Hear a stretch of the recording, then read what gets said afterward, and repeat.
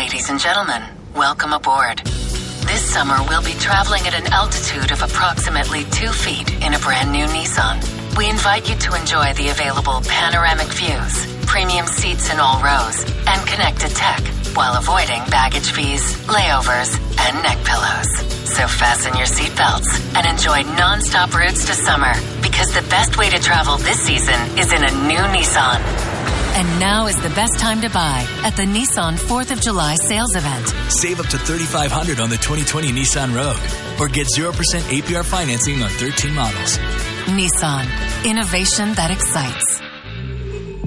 For well-qualified buyers, $3,500 on 2020 Rogue consists of $3,000 cash back and $500 bonus cash. Available on purchase. Must purchase from new dealer stock. See dealer for financing details. Call 1-888-858-8319 for offer and safety information details. Offers end 7/6/2020. Gary Hoffman. Yeah. You feel it, baby? Shannon Barron. And I'm not going to brag about how much ass I kicked, but let's just say I kicked every single ass. Gary and Shannon. Girl, sit your hallelujah. Cause Uptown Funk don't give it to you. Cause Uptown Funk don't give it to you. Cause Uptown Funk don't give it to you. Saturday night and we in the spot. Don't believe me, just watch.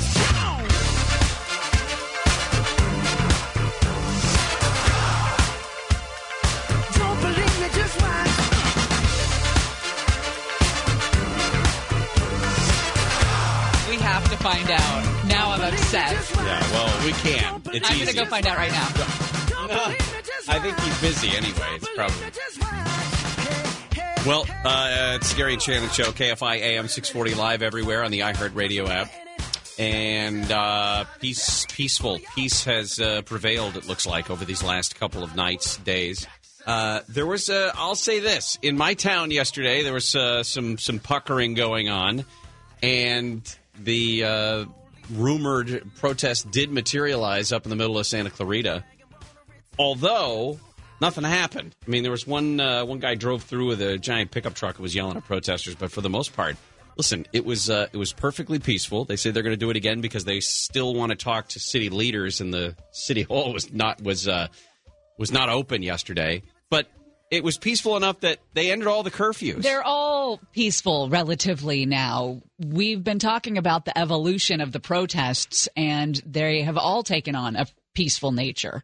And that's why you're seeing the curfews not put into place. And, the city leaders or county leaders will come out and say, well, we're removing the curfews because we want to give protesters the right to protest without the fear of being arrested. It's like, okay, maybe that's true in one vein, but the major reason you're removing the curfews is because it's peaceful out there. And that allows people to get their message across and not be distracted by morons who roll into the Melrose Mac store and steal hundreds of thousands of dollars worth of computers. And we don't have to talk about them. We can talk about what it is that the conversations that are supposed to be taking place now. How did your kids' graduation go? The pictures were lovely. My gosh. I have more. I think the ones that you saw were from my wife. I was, it's just, this is such an Your wife looks really great, by the way. I know that. Well, I don't know what she's doing, but she looks incredible. She's staying inside out of the sun. We can't go anywhere. I'm sorry. It's very loud.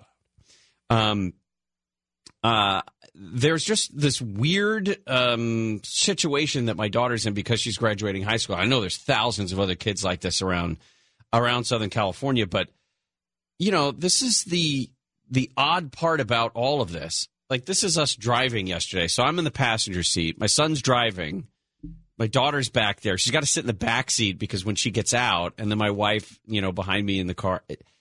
It's just the weirdest thing to go through this process where you pull into a giant park and they direct you to a certain area, and there's teachers and administrators for the school, and then they tell you to get out of the car. Please, you don't have to wear your mask for the first part, but you do have to wear your mask for the second part. Just and I'm not allowed out of the car. Just her, my daughter. Just ridiculous, arbitrary rules. Yeah, just it's silly. What was it called? A safety theater? Yes, I love that safety term. theater. So she got her diploma cover yesterday, and then we actually went to a nice brunch afterwards. And At a real restaurant? Sat in a restaurant. And just to add the weird, layer of weird on layer of weird, she and the friend that we were with, she and her friend, took a picture with 5 sheriff's deputies that were there early waiting for something to happen. I mean, at the restaurant, they were just getting their breakfast on before anything was going to happen. And then what? And then you go home and you just wait. I mean, she picks up her diploma today, and then there's just so many questions about what goes on with what the fall is going to look like when it comes to school. Because remember, there was also a global pandemic not too long ago that people were talking about and concerned about. I feel so bad because it is such a weird, odd time. And a lot of people have said, oh, you'll look back at this time and you'll laugh about how funny it was. I don't think so. When you graduated, there were riots in the streets and people were dying of a weird flu, and you're going to laugh. And I thought, what a sucky outlook. Who says that, by the way, with more than 100,000 people who have died and all of the tension and the upsetment and the bad history of the country that's coming to light more and more. It's like it's a depressing ass time. I don't think anyone's going to look back and laugh about 2020. No, I have seen this also, the attitude that, listen, you're in a weird time, you're in a bad time in terms of this is a painful time. But from this point forward, you are lucky enough that you're old enough to understand what's going on, and you're old enough to appreciate when the healing begins. Right. And hopefully, when you look back on 2020, there will be progress that we've made with each other by the end of the year that will be something that we can be proud of. Yesterday, we found out about Eric Garcetti saying that he was going to cut $250 million from the LAPD, as well as cancel the $700 million in additional funding that the department was due to get in the next budget year. Well, the police officers union is not pleased. In fact, the union put out this statement. We've sent an emergency request to Chief Moore to send the LAPD crisis response team to City Hall because Eric has apparently lost his damn mind. They're going to hold a news conference at noon. He said that he was receiving calls. Eric Garcetti said he was receiving calls from other mayors across the country saying either, wow, great move, or what the hell did you just do? Now I'm going to have to do that in my city. And I've said it before. I think it's going to take multiple cities figuring out what the police reform is going to be for there to be any sort of satisfaction. Listen, if Minnesota, specifically Minneapolis, is on that train also in terms of dismantling their police department, not just defunding. There are people on the Minneapolis City Council who are talking about completely dismantling the Minneapolis Police Department. One of those people is Jeremiah Ellison. If that name sounds familiar, it's because he is the son of the Minnesota Attorney General Keith Ellison, who we heard from when it came to charges against all of the officers involved in the death of George Floyd. Jeremiah Ellison, the son, is a representative of the city's Ward 5, and he says, we are going to dismantle the Minneapolis Police Department, and when we're done, we're not simply going to glue it back together. We're going to dramatically rethink how we approach public safety and emergency response. It's really past due. Minneapolis, this hour, it just came out, has agreed to ban all chokeholds by police and require bystanding officers to stop them. So that's one of the things. I mean, we talked about it earlier in the week. I think that police departments are going to have to go through their policy books with a fine-tooth comb and make changes for there to be some sort of satisfaction. I guess I'm struggling with the idea of what does a place without a traditional police force look like. And I know that Minneapolis, being sort of at the tip of the spear on this issue, is trying to do that same thing and figure out what it would look like. But according to the Minneapolis Star-Tribune, the newspaper there, one of the people who is involved in this whole discussion has talked about what a revamped public safety force. I mean, they're even talking about changing the name. It would be a public safety force, potentially sending social workers or other civilian personnel into situations that are traditionally handled by police. And I come back to the very, some of the very basic common calls that police officers respond to. And the one that comes to my mind most immediately, because they can potentially be the most dangerous, are domestic violence calls. Another council member has come out with calls for taking apart the city's police force. Alondra Cano, she tweeted, "The Minneapolis Police Department is not reformable. Change is coming." Now, I'm willing to listen. Like, if you got Police 2.0 in mind, you have Public Safety Force 2.0, and you think you have an idea of how you can keep a major American city like Minneapolis safe without a police force, I'm listening. I'm all ears. But you got to understand that even if you look at Joe Biden as your barometer of who's good and who's bad in America, even Joe Biden says, his percentage, 10 to 15% of Americans are just not very good people.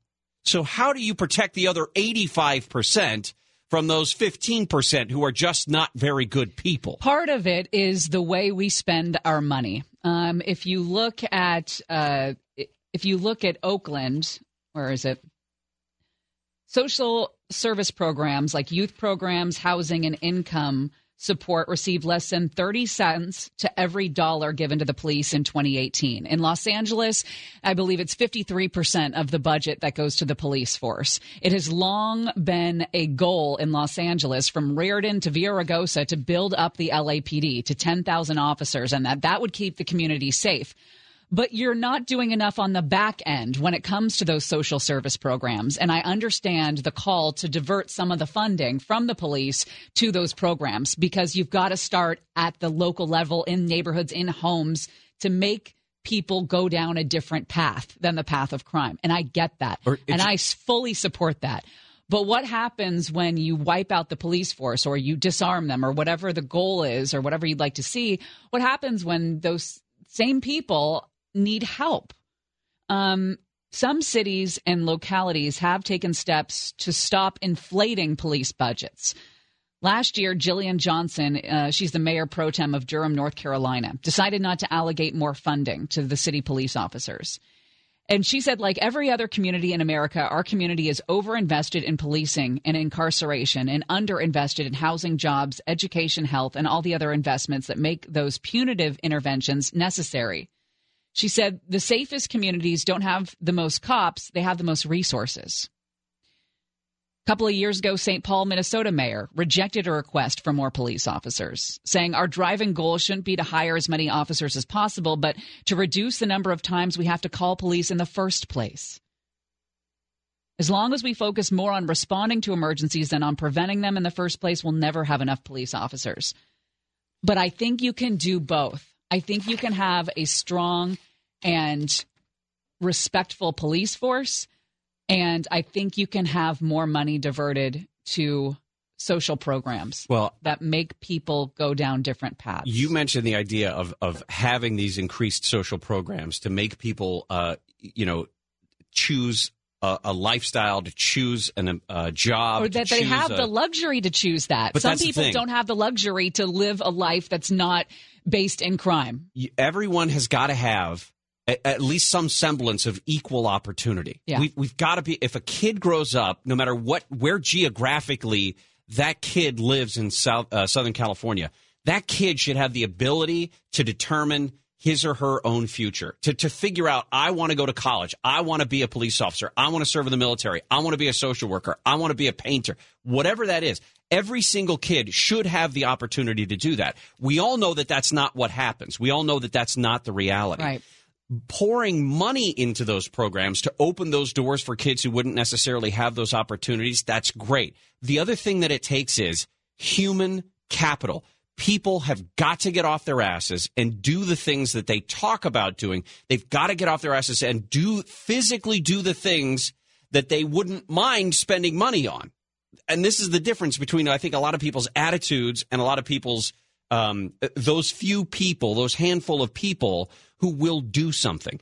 it's one thing for us to sit here and say, yes, we need to write a check so that the Boys and Girls Club is more robust in terms of the facilities that they have, the classes that they can offer, the time that they can spend with kids. It's another thing to say, I am going to take 3 weekends out of my month and volunteer in those places, right, and put my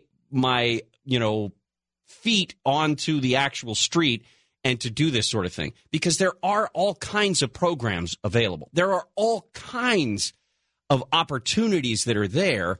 It's that there's so little human capital in there on the ground doing those things. The other thing is, we have got to emphasize personal responsibility. And I don't mean in one community over the other. I mean for everyone. We all have a role to play when it comes to turning this thing, this country, this experiment in democracy, this painful time that we find ourselves. We all play a role in fixing it and moving forward from it. And when as an example, yesterday, I should have been paying 100% attention to my daughter's high school graduation. It's the last high school graduation I'm planning on attending for my kids. Well, you don't know. Right. You could I don't know. You might have another one. Who knows? You might have a surprise baby. Surprise. I guarantee you, if I have a child from this point forward, that will be the name. Surprise? The first name will be Surprise, and the second name will be what? That will be the middle name. So that Surprise What Hoffman will graduate from graduate high school in 2038. But listen, I should have been paying attention to that. Meanwhile, I'm stuck on the fact that on Twitter, the hashtag Santa Clarita is trending, right? If you went through that absolute flaming trash heap of on-fire manure that is Twitter, to go through and determine how you feel about the current situation, it's sad. It's depressing. Yes. There's nothing encouraging. There's so few comments on social media right now that make you feel good about anything. It's all bad. That make you feel positive or even optimistic about the ability to come together. Because and I'm not looking to Twitter to be my savior by any means, but if I were to use that as a barometer for, can we get anything better? Absolutely not. Can we improve on? Absolutely not, because people are so entrenched in their decisions about this group of people is like this or has these characteristics because of A, their skin color, B, where they live, C, what kind of truck they drive, D, what kind of profession they choose. As if we continue to stick ourselves in that mentality, and I mean everyone, we're never going anywhere. We've spent the past 4 years developing the muscle to not listen to anyone who disagrees with us. We've spent 4 years building it up and going to each side of the room and separating ourselves and turning off our listening devices. Nobody wants to hear any other viewpoint than what they have. And we've spent 4 years in the echo chamber that is Facebook and what people on Facebook are thinking and building up and building off of each other. And it's just a bad place. I feel, and if this can bring us to listening again, I'd really appreciate that. I feel like politics is an example of, it's one of those arenas where we can see that division growing, where when a cell separates and all that stuff from the nucleus kind of pulls apart. You sound like Chris Ann Carlo. I know. And the acrid smoke of pain, when that starts to pull apart, you're left in the middle with this feeling of, I'm not connected to anything. Yeah. And in the vast middle of this country, whether it's economically in the middle, geographically in the middle, politically in the middle, there's this giant unflexed muscle that is being woken up by this. That they being people in the middle realize, wait a minute, this is an opportunity for change. I'm tired of seeing images like George Floyd with a knee on his neck. I'm tired of seeing that over and over again, and I'm tired of being ignored because I may have voted for Trump, but I can still be outraged by that. I love law enforcement, but I hate cops that do that. Yeah. I love the ability or the opportunity for kids of all color, all place, all geography, all economics. I believe that all of those people should have the same opportunities, but I'm not going to go out of my way to dismantle a police department because of that. This whole story has taken on that same polar opposite feel that we've had in this country for the past 4 years. It's come down to, unfortunately, are you in support of law enforcement or are you in support of ending racism? What the hell? Yeah, why do we have to keep dividing ourselves into two camps? I don't get that. We're human beings, and we're fully capable of holding two thoughts in our head at the same time. And that's the frustrating thing is you're either it's not a binary thing. There's so few things in life that are binary. It's either a 1 or a 0. Sometimes it's a 1.5. Right. Sometimes it's a 1.7. Most of life is the gray area. This sucks. Well, listen, this conversation is beginning. It's continuing. One of the people that we wanted to bring on today is Akili. He is one of the lead organizers for Black Lives Matter LA. First of all, I want to thank you for taking time for us today. And I'm glad to be here. Hey, the last couple of days, curfew or not curfew, protest or not, has been peaceful. And I would imagine you guys are happy because that allows your message to come through loud and clear, and people aren't distracted by rioting or looting or anything like that. Well, I wanted to draw a distinction between what makes us happy, which is ending state-sanctioned violence in all its forms, social, political, and economic, and what people are expressing. And what people are expressing is outrage. So that expression of outrage has impacted the racialized culture in America, which we certainly think is good. But I would not say what we are doing, what we're thinking, and what we have been considering makes us happy. This is a sad time. Today is the birthday. She would have been 26 years old today, Breonna Taylor, but she was shot in her bed early in the morning because the police didn't knock and they just came in shooting. That's a sad day. We had the memorial yesterday for George Floyd, and people heard it, that 8 minutes and 48 seconds. That's a sad time. So, no, we aren't happy. What we are is we see now that there is some light, some cracks, maybe. But we've been here before. Many of us have been here before. Many of us saw this happen with Emmett Till. Many of us saw this happen with the 4 girls who were bombed at the 16th Street Baptist Church. Many of us saw this happen with Trayvon Martin. So we've been here before, and we connect those dots, And so, happy is not what we feel. Happy is not what we're about. What we are concerned about is how do we stop what we have identified as police violence. Akili, I was talking about Emmett Till yesterday, and that was 1955.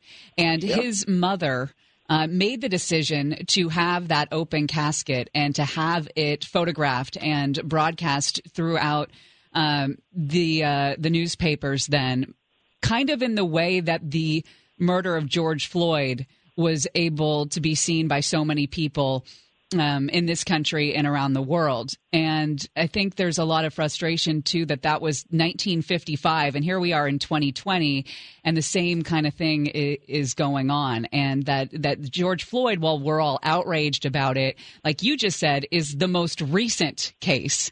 That it's happened time and time again. Do you have a couple minutes to hold on? Because I want to ask you what you think about Mayor Garcetti and the move he made. On Sunday, he said that they would not be defunding the police department, and then yesterday changed his tune quite substantially. Do you have a couple more minutes to hang on with us? Absolutely. Okay. Absolutely. I look forward to talking about that. Great. Excellent. Akili is one of the lead organizers for Black Lives Matter Los Angeles. Gary and Shannon will continue in just a moment. Is it too late now to say sorry? Yeah, I know that I let you down. Is it too late to say sorry now? Gary and Shannon, KFI AM 640 live everywhere on the iHeartRadio app. Some protests planned today at the following places. Looks like City Hall at noon, Long Beach City College at noon, Northridge Park at noon, Huntington Park at 3, Simi Valley City Hall at 11 a.m., Central Park in Pasadena at 3, Hawthorne Plaza at 1. A little bit later, we'll get into Swamp Watch. President Trump was talking about the unemployment numbers, which went actually down compared to what we thought was going to happen. Unemployment at 13.3%. Also, this big fire that has torn through a warehouse in Redlands today, 2200 block of West Lagonia Avenue, about 5:30 this morning. 100 people were inside. They said they were evacuated before firefighters got there. This was a massive, massive fire that even shut down part of the 10 freeway at one point. The initial reports indicated it was an Amazon facility. That said apparently it's a company that has a contract with Amazon, but is not an actual Amazon-owned facility. I saw a fire official being interviewed just about an hour ago, and they said they don't have any idea exactly how it started, but it is suspicious because they don't often have massive fires at a warehouse like that, so we'll keep an eye on that. We're talking to Akili, a lead organizer for Black Lives Matter Los Angeles, and I wanted to ask you what your reaction is to the mayor making what a lot of people are calling a major concession in canceling the $700 million that the LAPD was due to get a bump in funding this fiscal year, as well as cutting an additional $250 million from the budget there. Well, first of all, it's too little too late. BLMLA has been involved in and leading a coalition of people that have developed the people's budget because we want to divest and invest. We want to divest from overspending on police and invest in human needs. And Black Lives Matter for the past 5 years has registered our opposition to the police budget. The police are getting up to 63% of the general fund. And there's a lot better ways that money could be spent in terms of how do we make our city a better city? How do we, invest in quality of life issues? So we've been doing this for 5 years. This year, because the mayor, one, tried to fast track the budget, and two, tried to put in those increases, we stepped out, we opposed it. Other people began to see it and join us, and the people's budget emerged. And so what we are seeing is, from my vantage point, a couple of things. One, arrogance on the part of the mayor for proposing to fast track that budget with the increases in the first place. Two, bad timing, because he did that at the time when the country was, certainly LA was exploding. And then three, it's a win for the people, because if you look at the people's budget and what has happened in terms of sharing, education, and participation, people are saying, no, that's at least the surveys that we sent out. And this has all happened, by the way, in 10, 14 days at the most. And so I was just saying that the LAPD is still among the top 5 in the country in the killing of the citizen. And for a couple of years, they were number one. And so we don't necessarily think rewarding the police is the best way to go. And so this is a victory for the people. This is a victory clearly for, that victory in the sense that the people spoke up and made their voices known. What would you like? Sorry. I was just wondering, what would you like the LAPD to look like as we move forward? Are you of the thought that you want the LAPD completely defunded or down to 5.7%? I forget the figure in the people's budget. But what does that look like? Yeah. Well, you should know that many of us in Black Lives Matter LA are abolitionists, and so we believe in the abolishment of prisons and police. We're not quite there yet as a society, so we are certainly prepared to support the recommendations for the over 3,000 people who took the survey that what the spending should be, and that's between 5 and 7%. And then I was talking about Oakland earlier. Oakland's social service programs like youth programs, housing, income support receive less than 30 cents to every dollar given to the police, and that's a figure from 2018. If there was money taken away from the LAPD and pumped into social service programs, what programs do you think would be the most helpful? Well, 3 years ago, Black Lives Matter put forth a proposal based on the fact that you could hire three youth intervention and prevention staff for every one officer. And so there's a place you can start. One of the things that we have allowed to happen over the past certainly 30 years is the criminalization of black people. We are all gang. If you didn't know no better, you would think that on every corner and every neighborhood is a gang member. And it's always used as a pretext to get more money, to get more technology, to get more toys, to control and suppress the gangs, and really to keep them from hurting good, decent white people because, they're hurting themselves. We don't care about that. It's you we want to protect.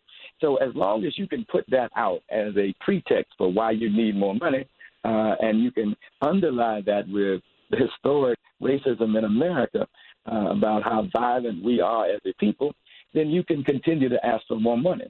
So the first thing that we have to attack is the narrative in America about black folks. There are 4 conditions that black people have to deal with: white supremacy, institutional racism, individual bigotry, and mass denial. And though, we hear that and see that all the time. And so as we push back against this, as this little bit of light that's shining, that's come about because of George Floyd, one of the things that concerns many of us, it requires our death. It required Emmett Till's death. It required those 16, those 4 girls at the 16th Street Baptist Church death. It required Trayvon Martin's death. It required George Floyd's death for people to pay attention to the conditions and circumstances and concerns of black folks. That is in and of itself tragic. That is in and of itself the failure of the U.S. society. And so when we put forward ideas, when we put forward conditions, and we tell our stories that we have been criminalized, if we had just been listened to half that time, maybe some of this could have been avoided. But we have been dismissed. And one of the things that happens in America is that we believe in the individual, and so we lift up the individual. Except when it comes to black people. Black people are categorized by our race. And then we are told that part of the reason we are in these conditions is because we're not personally responsible enough, or because we didn't work hard enough, or because we didn't make better judgments. And the reason that we are disproportionately represented in the prison, in mass, in the prisons, or the reason we are disproportionately poor, or the reason that is because it's our fault. We just ain't working hard enough. You know what I mean? And we hear that all the time. One of the things that the Floyd murder has done is at least begin to turn people to the fact that there is institutional racism that is being upheld by individual bigotry. Well, Akili, this is a different time. I mean, this is a different thing, and I've heard a lot of people say this feels a lot different. I mean, you mentioned the names of people who have been killed before. Well, Barack Obama talked about it over the weekend, about how he's hopeful because the protesters look different than they did in the 60s than we saw before. Akili, thank you for taking time for us today. We appreciate it. Let's keep this conversation going. All right, thank you. Thank you. Akili there again, one of the lead organizers for Black Lives Matter Los Angeles. We'll come back and talk a little bit more about this. Something about you makes me feel like a dangerous woman. Something about you makes me wanna do things that I shouldn't. Gary and Shannon, KFI AM 640, live everywhere on the iHeartRadio app. The president taking a victory lap today. The government reported surprising job gains for the last month. And he seized on the data to predict that the worst of the pandemic and its economic destruction is over. Unemployment rate dropped to a better than expected 13.3%. That's still on par with what we witnessed during the Great Depression, P.S. Rocket ship. You used the term, it was a rocket ship. Forget the V. Now we're opening, and we're opening with a bang. And we've been talking about the V. This is better than a V. This is a rocket ship. Did you hear him say that hopefully George Floyd is looking down and... Yeah. Hopefully George is looking down right now and saying there's a great thing that's happening for our country. There's a great day for him. It's a great day for everybody. This is a great day for everybody. This is a great, great day in terms of equality. He's not good at... It's not a good day for George Floyd. Oh, you mean the fact that he's been dead for 11 days? Yeah. That's yeah. I mean, yeah. We were talking about the idea of dismantling police. I hate it. I hate the idea of dismantling a police force. I don't even like the idea of defunding police because of the understanding of what police officers do, what they're faced with every day. But there's clearly a conversation going on about what kind of changes need to be made. And when I think about the difference between the Los Angeles Police Department, with all of its black eyes and the pain that it's caused in neighborhoods in its history. I don't mean recently, but I mean in its history. And you can't ignore that. I don't think anybody who's done any sort of study about the LAPD knows that it's had a bad reputation at times. But when you look at the Minneapolis Police Department and the push now for Minneapolis City Council members to, what they're saying, dismantle the police department the way it exists now and come up with some sort of a public safety organization or whatever term they're going to use, it makes me think that the LAPD today, clearly in 2020, is very different than it was in 1992. It's very different than it was in 1965. This agency today is more diverse than it ever has been, the LAPD speaking specifically. And that's not a mistake, or it was done by design, right? To make the LAPD look more like Los Angeles. In '92 with the Rodney King riots, in '98 with the Rampart scandal, we had a consent decree that we were under. We being the LAPD were under for so long in terms of having significant change when it comes to philosophy, policing, community involvement, community interaction. A lot of that has. I'm not saying it's done. I'm not saying it's over and there's a perfect department. I'm saying it's very different than it was. And when you look at Minneapolis, they haven't gone through the same struggles that the LAPD has. I don't like the idea of putting racism on the shoulders of the LAPD. There's inherent racism enough to spread it all around. Sure. All around. It's not just the LAPD that has this bias and this racism. It's endemic. It's everywhere. And the fact that they're taking the hit for it, that police departments are taking the hit for it, is unfair. If you want to address racism, and then you got to look at yourself, you got to look at around at your friends, at your family, and all of it. It's not the cops' problem. It's just that they're the ones who enforce the law. And I'll say this from my suburb. I've never lived in a more diverse neighborhood than I live in right now in my life. That's saying something. In my life. You know, it's pretty white up there. It is, but it's not. But at the same time, it's not. I mean, it is a it's an upper end, I guess, suburban neighborhood. But I've never lived in a place more diverse than I do now. If you believe that racism takes the form of just I hate that person because of the color of their skin or where they're from, there's also the weird placating version of racism, which is you can't do it for yourself, so I'll come along and help you, or you can't achieve that by yourself, so I will come along and save you from your neighborhood or something like that. And those are two ugly sides of the same coin. I mean, in a belief that someone is below you or incapable of certain things simply because of where they're from. Well, that's the whole thing about profiling. Right. And everybody does it. Because, hey, by the way, it's human nature. Right. Yeah, we all should summon our better angels. I said it. And not give in to our animal nature, but that's a human thing. Not give in to the donuts. I almost got some donuts, and you said you need to summon your better angel because she doesn't want donuts. She doesn't have high cholesterol. That's probably the easiest way for me to say it without getting in trouble. Gary and Shannon will continue. Tried that we could be somewhere to climb it. It's warm long as you around me. I swear that everything will be just fine.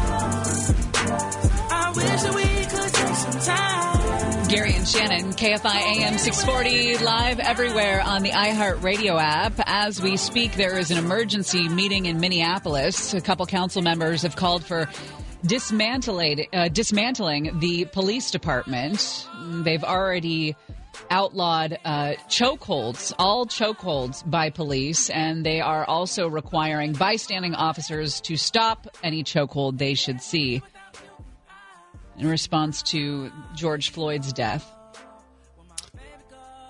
I don't know what they're... A transformative new model for public safety is what the Minneapolis City Council says it wants in place of the old-fashioned police department, although that is not really fleshed out, what this transformative new model for public safety would be. Maybe that's what they're meeting about. This is going to cause a lot of fear, I think, in the city of Minneapolis, because the assumption is that means there will be no police responding to 911 calls. And I know that's not what they mean, but you got to get out in front of this before you start throwing around terms and phrases about dismantling a police department. It's one thing to say you're going to cut the funding. It's another thing to say you're going to do away with the police department altogether. So they got to be careful when they do that. I have something nice for you. Okay. It's a new twist in the Tiger King epic. I've been saving it for you since yesterday. Oh, okay. A sheriff in Florida has declared... Is this the sheriff who's had, like, all the chemical peels and looks like he's made for TV? Looks like a Ken doll with a police uniform on?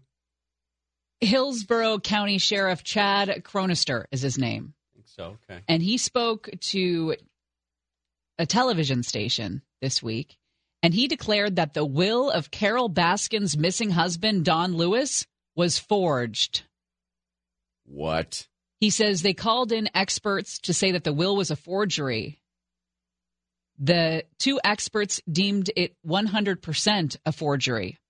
Remember, Don Lewis was reportedly a multimillionaire when he mysteriously vanished in 1997, later declared dead in 2002. And we think that Carol Baskin fed him to her tigers. Carol Effin Baskin. Do you remember like 4 years ago when that show came out and everybody hated Carol Baskin? A report in the Clarion Ledger newspaper said the notary listed on the will and the power of attorney did not remember authenticating the documents. The paper also said that two handwriting experts had determined that Don Lewis's signature was traced from a previous document. But here's the problem.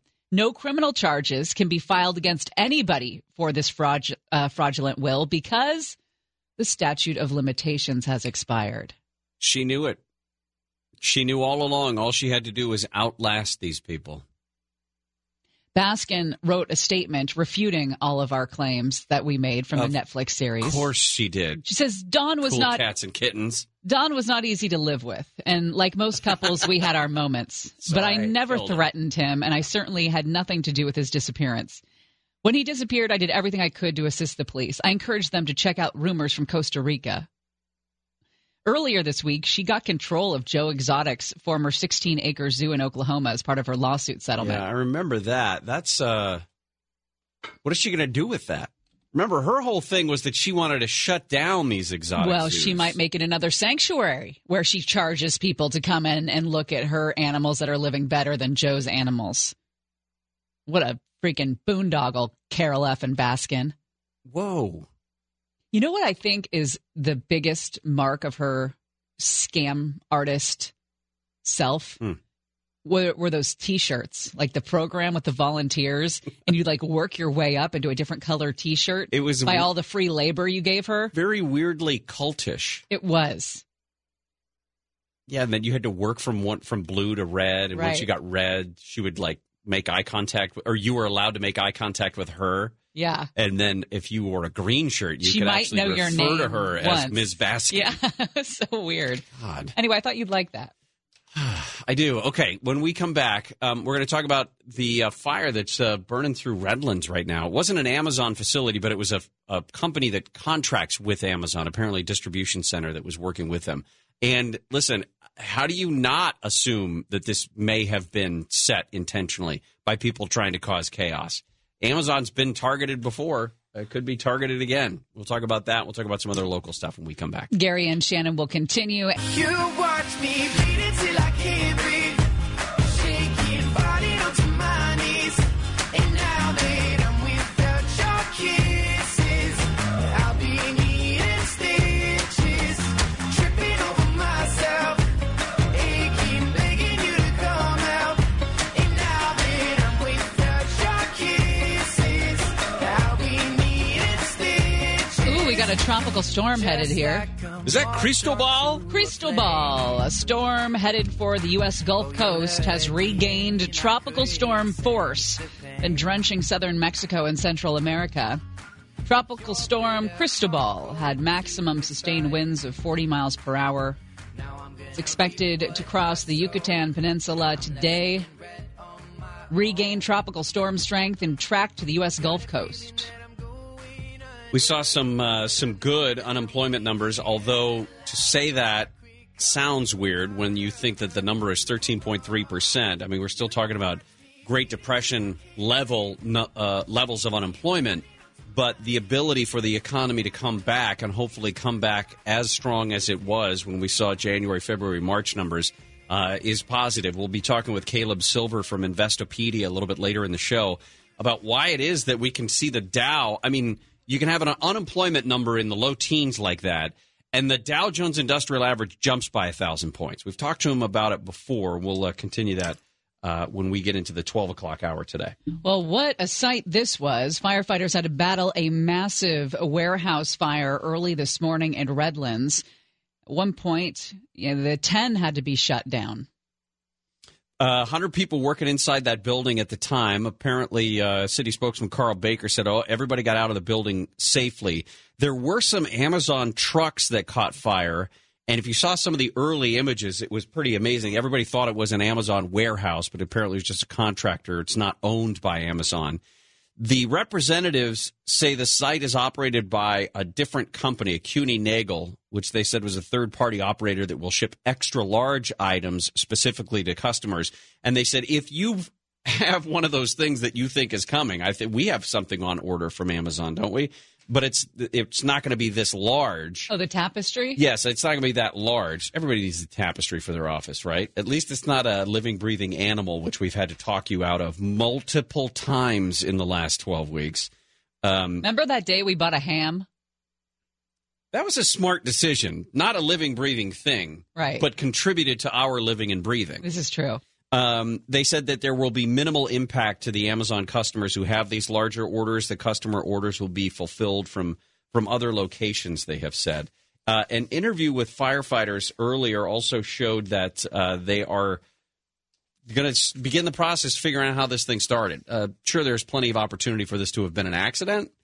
It's one of those strange things where just based on the timing of all of this and the way the world has been going for the last couple of days, that there's a possibility that this may have been intentional. We just don't know what. We don't know one way or the other yet. Another big local story that's going on this morning. Remember that reality show Doctor and his girlfriend? And Tony Rackauckus at the time, the Orange County DA, had this press conference. And it was this big dog and pony show about this reality show Doctor and his girlfriend and how that they had been drugging and raping dozens of women. Grant Robichaux and his girlfriend, Sarissa Riley.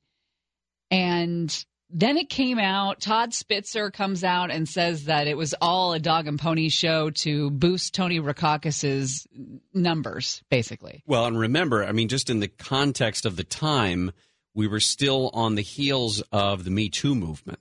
And the idea that there would be a doctor out there victimizing not a handful of women, but hundreds of women, the way Tony Rackauckus made it sound was there were hundreds of women in Orange County that had been victimized by this guy because of the thousands of images that they supposedly found on the phones. And everybody grabbed onto it because it wasn't just a doctor drugging and raping women. It was his girlfriend, too, Right. which took on another level of lewdness.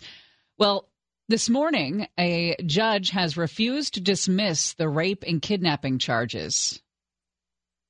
Orange County Superior Court Judge Gregory Jones this morning said he was rejecting a bid by prosecutors to drop the case, which is rare, right? When the prosecutors go to a judge and say, you know what? We don't have enough. We don't have enough, or this was bogus. Because remember, Todd Spitzer took over the DA's office and promptly said that this was all make-believe. Yeah, so it was just February. Again, seems like it was 2 years ago, but it was just February? It was the beginning of February when Tony Rackauckus, when Todd Spitzer came out and said that Rackauckus made a public misstatement about the evidence when he said that there may be more than 1,000 potential victims. You remember, that was a mind-blowing statement that Rackauckus had originally made. And said that that statement prompted hundreds of phone calls into the DA's office. Spitzer said back then that that his office was going to file the papers to try to dismiss the case, and then the next court date was supposed to be February 28th. So as this continues to go along, there's also that lawsuit filed by one of the accusers, $22 million in damages that was originally was originally filed and called for. But if the judge in the case does not dismiss it, or if the judge does not dismiss this case, but the prosecutors say they don't have enough evidence, what does the prosecutor's office do? They still try this case, or do they go back and try to find more evidence? District Attorney Tony Rackauckus at the time said that we believe the defendants would meet victims in a public place, drug them in that public place, and then take them back to their home after the victims were rendered incapable of consent with the intent to sexually assault their prey. And that's where you get the kidnapping charge.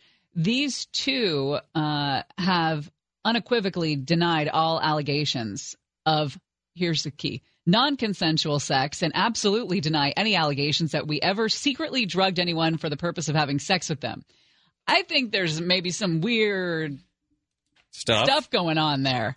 That this couple was into meeting a third friend at bars and stuff, and maybe they like to have cocktails, maybe they like to get into some pills or drugs or whatever. And you'd never want to talk about it in front of Denise Richards and her kids. No, that's a whole different story. Don't ever. Sorry to bring it back to that, but weird. And don't bring it criminal? up. Don't bring it up around her husband either, because why was he the only guy at that lunch? Oh, he wasn't. Well, there were other camera shots. There was a guy sitting next to him. Okay, because I was like, "Where's Mauricio?" Because Mauricio is my favorite person to watch because he's high the whole time. What do you think Aaron is? He's high all the time too. I know, but he's like a bitter high. Mauricio is like a fun high.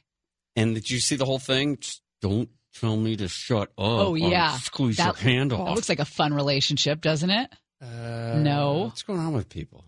Anyway, so it may be weird. It may be weird that was their proclivity. Yeah. But was it criminal? Was it consensual? That's the key. To me, in their statement, they're saying, yeah, we did drugs and had sex with strange people, but it was all consensual. Okay, there is a story as well that I just saw that it brings an interesting issue to light in this moment that we find ourselves in. Sorry, Gavin and Eric, I'm going to take your word there, where the things you say can cause you to be canceled. How about this? What about the things that person says that gets you in trouble? There's a guy who got kicked off of his team because of something his wife said. Really? Yeah, we'll talk about that when we come back. Gary and Shannon. Side note, if you want a living, breathing creature for the office, my wife is offering up our daughter's fish tank. Oh. But I don't want to clean it. That's the thing. Yeah, you don't. Well, that's why you have Jacob. Yeah. You could tell him to do things. I'm not Handel. I don't have people do things. That's a good point. I take it back. Remember when he used to throw the Diet Coke cans at the recycle and he would miss the recycle bin, and then he would just leave the cans on the floor. And then I yelled at him about it, and now he picks them up and puts them in there. And I feel like I did real God's work that day. You did. Like I enacted change. You made him do a lot of self-inspection. Yeah. He did. He spent a lot of time thinking about himself. Yep. My name is no, my sign is no, my number is no. You need to let it go. You need to let it go. You need to let it go. I to the no, no, no. Thank you in advance. I don't wanna dance. I don't need your hands all over me. If I want a man, then I'ma get a man. But it's never my priority. Who's I was this? in my zone before you came along. Don't want you That's what I thought it was. Is it? I liked this song. I feel like there's a handful of Meghan Trainor songs that you would enjoy. I find her to be kind of annoying, She's very talented. but I like this one. Gary and Shannon, KFI AM 640 live did we- everywhere on the iHeartRadio app. Did we start the show in 2015? This show? Yeah. Yes. Yes. Yeah, why? I was just having memories of the beginning of the show, listening to these 2015 tunes. I don't think I have ever associated with... I'm not good enough at these last few years of songs. Do you want to have a party for our fifth birthday? Listen, I want to say this. Yes, I do want to have a party for our fifth birthday. Yeah. That would be like a fifth birthday party theme, like a bounce house and some ice cream and some cake and stuff like that. That would be awesome. Can we get midgets? What does that have to do with being a 5-year-old? Well, I was just in kind of a festival, carnival type headspace, and I thought weaving in a couple little people would also add to the fun of that celebration. For tossing? No, Amy, you're such a monster. Me? How dare you? Yeah, let's. What our little people would do is we'd get like a throne, like thrones for the little people, and they would sit there and they'd look over us the whole time. Okay, so we're not going to objectify them by throwing them, but we will set them up on stools like they're props. No, I feel like we're missing. They are our guests, and I think you should have stopped at Bounce House. Yeah. Oh, no, wait! Don't say yeah. I the one stopped at Bounce House. You the one says, "Oh no, midgets."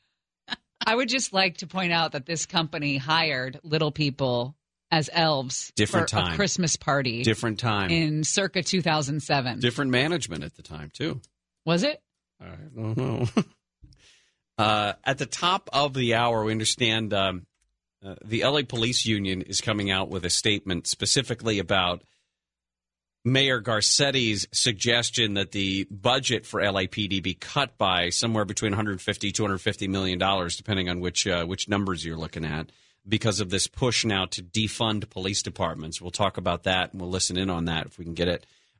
There's also the worst, I think, aspect of what we've seen over these last 11 days is a push to just stop the conversation. If somebody says something that you don't like, you're going to continue to throw your fingers in your ears and go blah blah blah, whatever side you happen to be on. That's how we got to this point in the first place. Is people unwilling to sit down and have the conversations and unwilling to allow their initial reactions or frustration, allow them to pass so that they can answer questions or ask questions without being afraid of being shouted down. Well, here's an interesting aspect to all of this.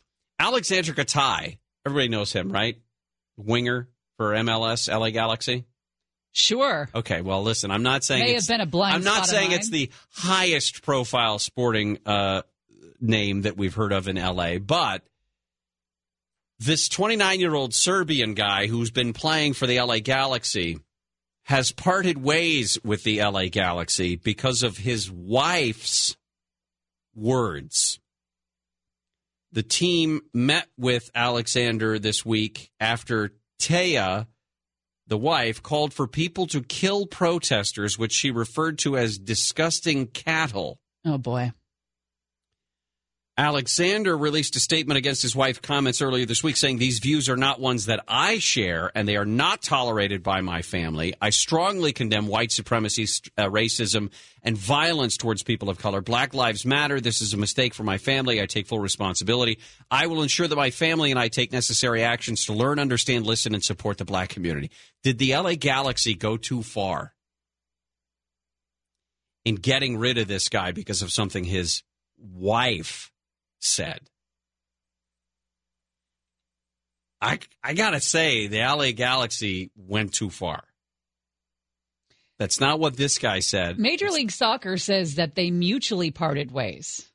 Okay, well, and if they're trying to use the narrative of they got rid of him because if somebody's trying to use the narrative of they got rid of him because of his wife's statement, that may not be the whole truth. Well, but you can say it cost him his job. Something that his wife said cost him his job. I'm trying to see if he's any good. He's only been with the team since December, so, I mean, it's not like he's been around forever, at least in terms of being on the L.A. scene that way. But that's one of those things where I feel like that's an overreaction on the part. Maybe it's even an overreaction on his part. If he felt like he had to go to the team and say, I can't play for you because I live in L.A. and I know that this is a multiracial, multicultural place and I can't do that with my wife here. You're going to go on living with that wife, though, right? I mean, she's the one who suggested that people kill protesters and then referred to them as cattle. Well, he had to pick one or the other. He had to pick his wife's side, or he had to pick being a representative of a city as like Los Angeles. I mean, I don't know. That's disgusting, though, what she said. Good on her, right? I mean, she's expressing herself freely, and that's what we... The Temecula mayor has resigned. He did? Yes. James Stu Stewart resigned last night. He wrote an email about the police killings that went viral. Apparently, he said, I don't believe any good person of color has been killed by police. He went on to say that he had several African-American friends. Can we stop saying that? Does no one realize that when you write that out, you look like a complete idiot?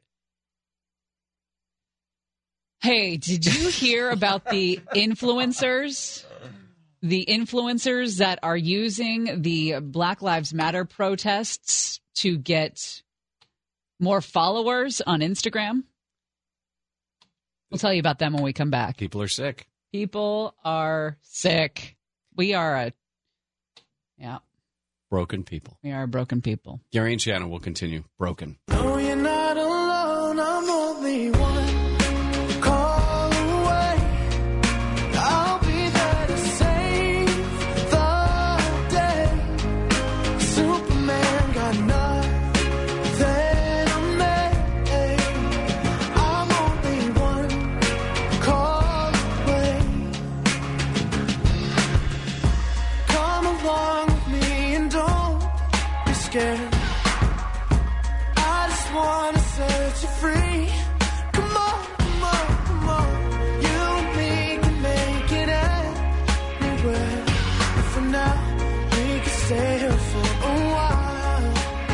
'Cause you know, I just wanna see You know what business is booming? no matter where you go. The boating and yachting business. What? Best sales ever. Customers deciding that being out on a boat is a great way to social distance and a lot more fun than sitting at home. I guess. I mean, Boat rentals soaring as well. okay. It's a good way to get away from It people sure if that's is. what your goal is. Gary and Shannon, KFI AM 640 live everywhere on the iHeartRadio app. Still a lot to go in the show, including LA Police Protective League Board of Directors is going to have a news conference here in a few minutes. And they're going to be talking about Mayor Garcetti's statements from the last couple of days about defunding the police department, changing the budget plan that he had laid out for it. Although I gotta say, the budget would have been affected anyway, right, because of coronavirus. And I wonder if this is an opportunity for him to say, oh, I hear you, and I'm going to change the budget at a time when had George Floyd never been killed by a police officer, he would have had to come out and say, I have to cut the budget on the police department anyway. Wonder if he's just taking advantage of that. Yeah. I don't know. But LA Police Protective League is going to have comments about that. There is one tiny, small group of people that I wouldn't mind seeing their asses kicked in these times. The Instagram influencers are out and about, and they're treating the protests, as one pointed out, like Coachella. There is a Twitter account, Influencers in the Wild. There's also an Instagram account. And it tries to shame these people, basically, by documenting them trying to document themselves as protesters when they're pulling up in their luxury vehicles, hopping out, taking a picture with a looted building or something, getting somebody to take their picture, and then jumping back in the car and leaving. Do you remember? They're all going for a thing that can only happen. I mean, the irony of it being influencers in the wild that points these things out. They're going for something that can only happen by chance, and that's these incredibly powerful images that we've seen in the last few days, and in other instances, in other civil unrest that we've seen, where there are just indelible images in your head. Iconic photographs from around, the world sometimes when it comes to these protests. The latest one that I think that came to mind immediately was, do you remember that couple on the ground in the middle of the street in the protest in Vancouver, where it was a man and a woman, and he was leaning over and he was kissing her in the midst of the protest in Vancouver? I'll show you the image here. This one right here, where there's a cop in the foreground and there's cops in the background. Listen, they weren't rioting for civil rights or equality or to end racism. They were rioting because the Canucks had lost, I think, to the Bruins. Do they lose or they win? It doesn't matter. It was a hockey protest of all things. But this image was shown over and over and over again around the world because it was just this, in the midst of this violence and the tear gas is still hanging in the air, and this guy takes the time to kiss his girlfriend. Now, these influencers who are half brain dead to begin with or being paid for absolute filth are trying to capture that and trying to make themselves into that. This was the one I saw over and over and over again. Yeah. The woman in the yoga pants and the sports bra standing like she's looking at the burned out or at least looted T-Mobile store in Santa Monica. And I don't even know what. Is it supposed to be a candid shot? Like, I just happened to be walking down the street in Santa Monica, which I know had been victimized, and I just found myself contemplating the loss of business and what it meant to people to go in and steal phones and why we find ourselves here in the first place. And the moron, idiot boyfriend or whatever, influencer co-coach who was taking her picture. There was a conversation, a screenshot of a conversation that one woman had, or one influencer had with a friend about getting drunk and attending the protests. She posted to her close friends' Instagram stories, and she was asking one of her friends wondering if they should go protest, and the friend says, "I'm low key down," and then she says, "Maybe we should get drunk and go." And then the friend says, "Oh, my God, I'm so down. OMG, I'm so down. Let me go find a riot outfit."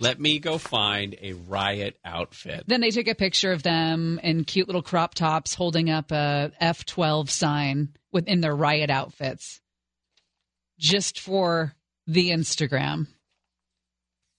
I've had the conversation many times with my kids, especially in the last couple of days, about whether I would want them out there protesting.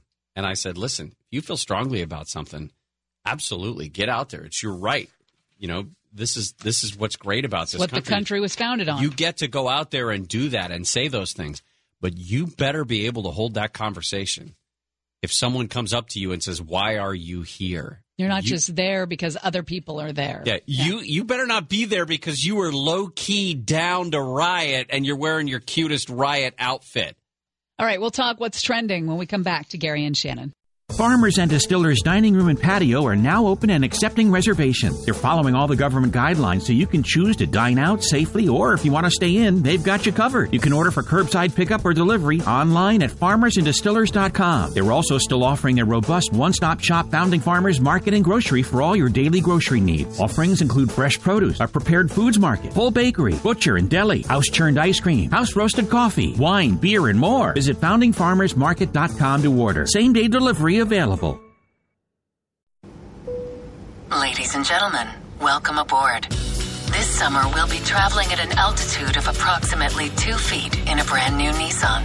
We invite you to enjoy the available panoramic views, premium seats in all rows, and connected tech, while avoiding baggage fees, layovers, and neck pillows.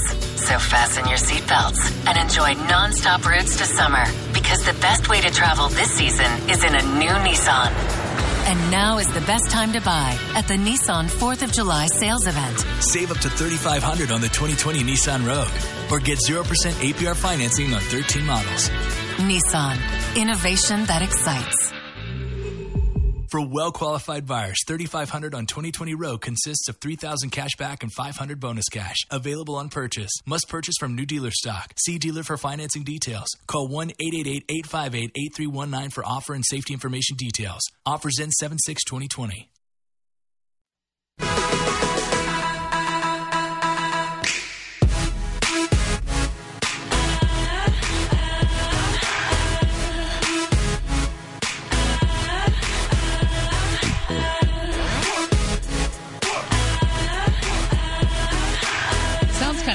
Doesn't it? Well, I think that's why boating has been, you can get out. You're miles away from anybody or anything. It'd be a nice, go find some Channel Island to go sit on, camping for 2 weeks. Can't camp, though. Campgrounds are closed still. A lot of them. We still have a pandemic. Did you know that? Yes. Did you wear your mask today? Yes. You hesitated. I didn't remember, but yes, I did. I did. For the 22 steps from my car to our studio. At the bottom of this hour, Andrew Dymburt's going to join us from Washington, D.C. The president talked about unemployment numbers today. Also said an interesting thing about George Floyd, that George Floyd is probably happy right now, looking down and seeing our unemployment numbers. He said it was a good day for George. Good day for George. What else going on? Time for What's Happening. Well, we've got marches and demonstrations again today planned in L.A., Long Beach, Dana Point, Downey, Santa Monica. Protesters with Justice L.A. are going to drop off roses at the Hall of Justice today. That sounds nice. To remember the first person to die from COVID-19.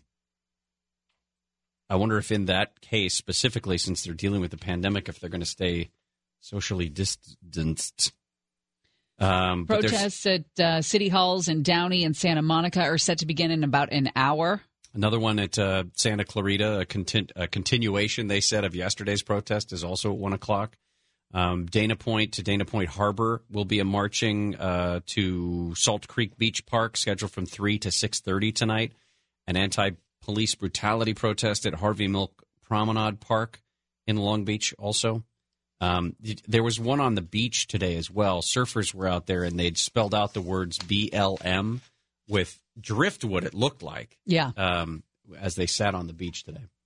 Well, it looks like shortly after Buffalo's curfew began last night, city police and state police swept through an area of Niagara Square right in front of City Hall there to clear the area as a protest was finishing up. And the video shows an unidentified 75-year-old man shoved by two officers who are wearing tactical gear. Man loses his balance, falls to the pavement, audibly hits his head, and then blood starts running out from under his head or his ear.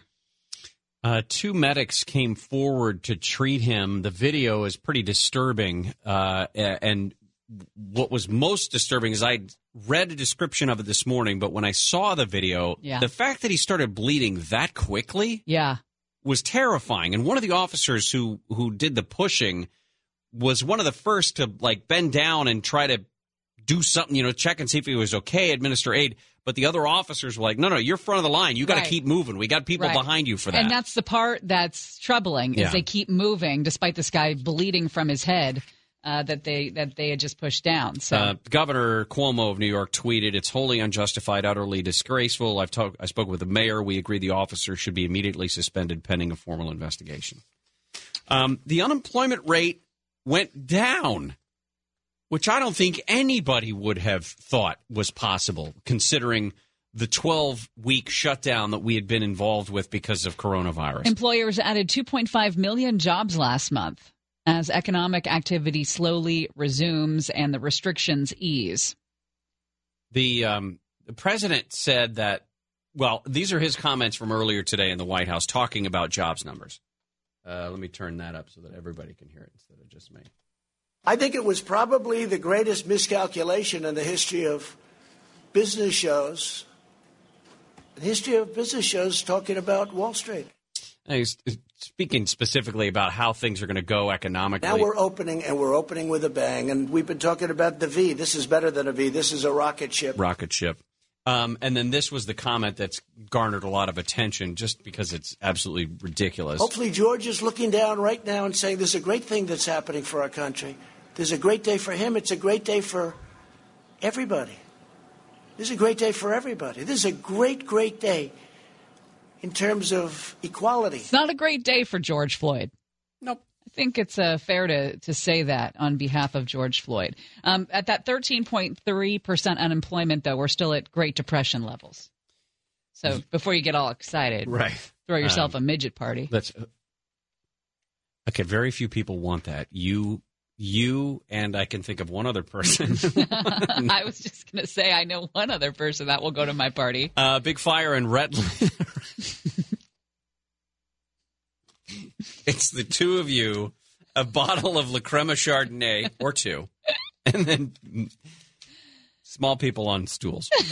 Big fire in Redlands today. This one was a big distribution center that is owned by a company that works with Amazon. They said specifically that this distribution center handles the larger of the packages that Amazon delivers. Part of the 10 freeway had to be shut down because of it. No injuries reported, but no cause yet either. You ever been to a Buddhist community? No, not that I know of. I don't know what it would entail, but Daniel, it entails 75 days in isolation. So there was a dude named Daniel who missed this whole thing. Man, he missed everything. 2.5 months, 33-year-old staff member at this Buddhist community was in isolation. Wait a minute. I call BS on this thing. Okay.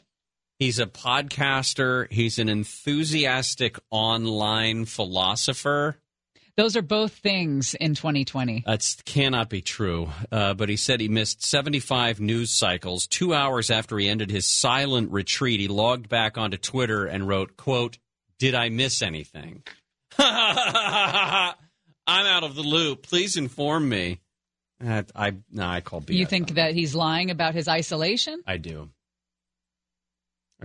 You can't consider yourself a podcaster, an enthusiastic online philosopher, and then take 75 days off. I find that he's host of the Emerge podcast. I'll find out more about this. Maybe we'll dip into this podcast, see what it's all about.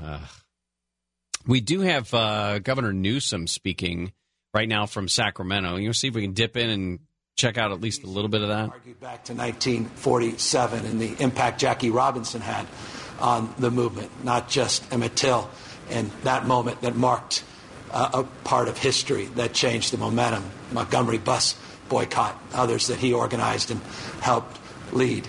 What makes this moment different from that moment? Is this a moment or is this a movement? What part of our history are we living in and living through? Had the opportunity to meet with many youth leaders. And I'll tell you, of all the conversations I've had over the course of the last week in particular, it's the clarity and conviction of our youth. They don't mince words. They don't beat around the bush. They're not patient. They're not necessarily confident that folks in position like mine get it or have the capacity to get it done. They have no reservoir of patience. They demand progress. They demand people in position of power and influence to listen, but more important than anything else, they demand that people in power, position, and influence lead demonstrably, lead with courage, lead with conviction. But they also made a point, lead with civility. They pointed out, a number of these youth leaders, that violence has solved nothing. It's created nothing. There's nothing courageous about violent acts. I was reminded a little bit of what Kennedy spoke to, that no wrong has ever been righted by violence. To hear that from youth leaders leading protests in their community, peaceful protests, was humbling and also enlivening, because they want this moment to be met with a deeper sense of urgency, and they want their cause to be clear. It's a cause of peace, a cause of progress, and that violence has no place as it relates to meeting this moment and moving that collective cause forward. One thing I came back with, not only time out on the streets in Sacramento, in South LA, in Stockton, California, with a young leader, Mayor Tubbs, and many other youth leaders that he assembled, is that the black community does not need to change. We need to change. We have a responsibility to change.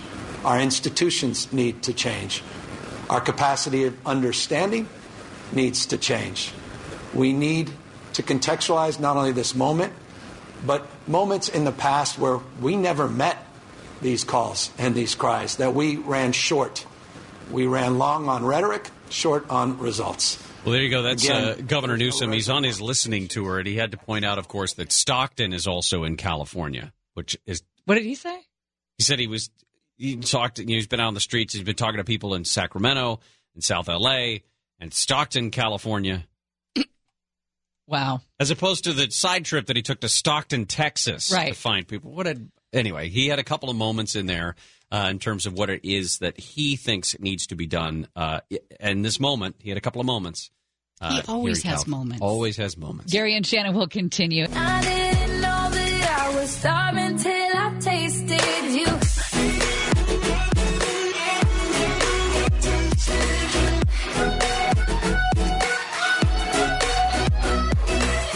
By the way, you do things to my body.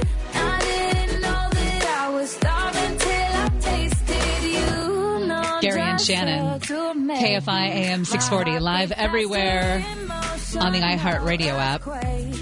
Coming up, we will be talking about the president's comments this morning, taking a victory lap. We'll go live to Washington for Swamp Watch. Also, get more information about the unemployment numbers. We talked about it just now. Unemployment dropping unexpectedly to 13.3%. Find out what that means moving forward. The city of Minneapolis City Council has voted to, among other things, ban the use of chokeholds by police in terms of also requiring officers to report and intervene if they see unauthorized use of force by another officer. Here's an interesting, I don't know, statistic is the right word. A fact about that is that almost all other large police agencies do ban specific holds that have been proven to be dangerous like that, and then also do have language that says it is an officer's duty to report another officer who is disobeying those orders or who has used the unauthorized use of force. Steve Gregory is at a press conference right now that the LA Police Protective League is conducting. Of course, this is the police union that represents men and women of LAPD. And the spokesperson, according to Steve, says that Eric Garcetti needs to get treatment for his mental health, called him unhinged, and that the rank and file have no confidence in the mayor. So we'll get an update from Steve about more of those comments and what they plan to do. Listen, I bristle is probably the better word, at the term town hall, because it's just been so overused in the last 10 years, perhaps, that somehow a town hall meeting is what's going to solve all of America's problems. It doesn't take an entire town. You got to start within your own household to solve some of these problems. That being said, Joe Biden did hold a virtual town hall yesterday and talked about the issues of civil rights, of race relations in the United States of America. And Ryan Wilson, CEO of the Gathering Spot in Atlanta, had asked the vice president how he was going to lead differently, perhaps, than what we've seen in the past, or even the current president, what he would do for black Americans. And he said, if it's true that you can't truly lead people if you don't love people. And Joe Biden says, I love people. And he said that President Trump has divided the country and said, when a leader does that, you're going to get the worst of us to come out. Now, he said, is this really as good as we think we can be as a nation? I don't think the vast majority of people think that. Now, this is the vice president's comments. Do we really think this is as good as we can be as a nation? I don't think the vast majority of people think that. There are probably anywhere from 10 to 15% of the people out there that are just not very good people. But that's not who we are. The vast majority of the people are decent. Okay, I don't know. First of all, I have no idea where he came up with this 10 to 15% of people who are out there that are just not very good people. He also did say this about police in general. As I said, within the first 100 days, I'm going to create a National Police Oversight Commission. And the vast majority of police are decent and honorable, black and white and Latino. And they, in fact, are worried about the culture as well.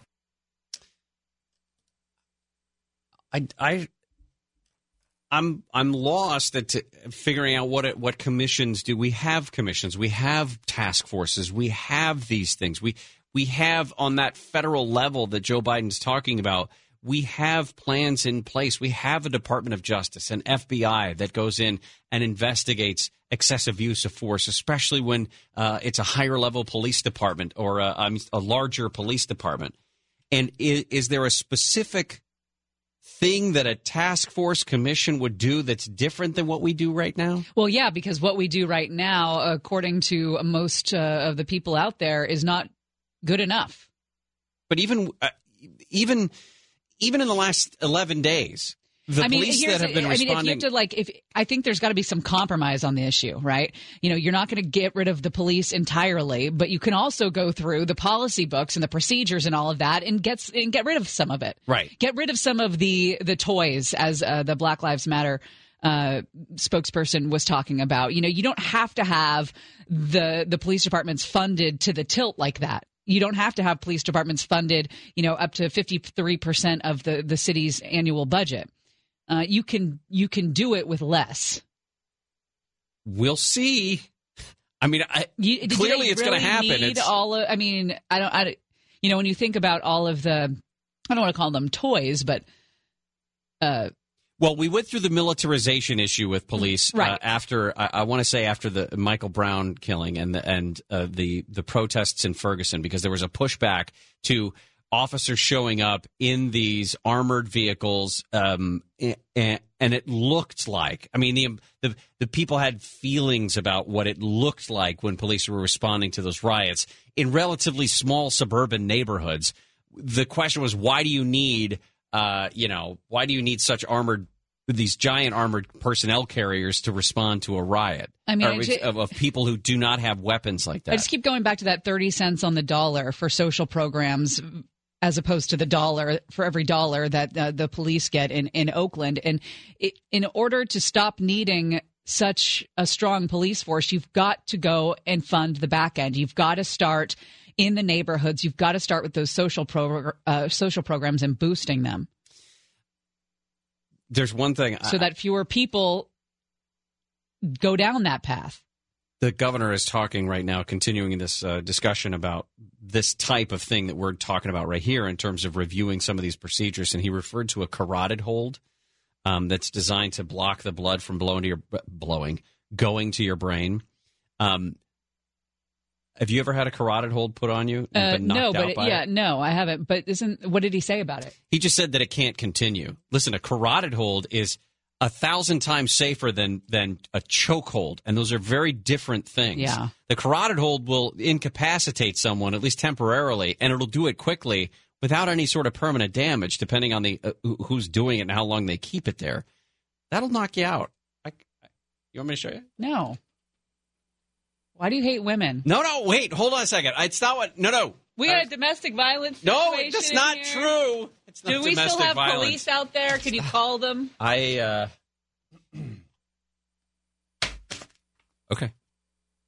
I'm a lady, okay? You want to enact violence, do it on Nick. I would put Nick in a carotid hold. I got you, baby. Just you, baby.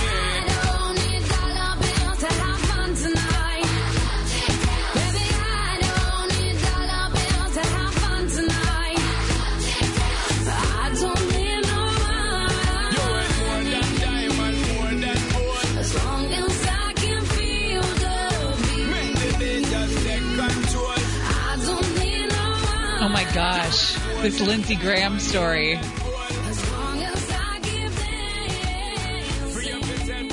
Lady G is trending. There's apparently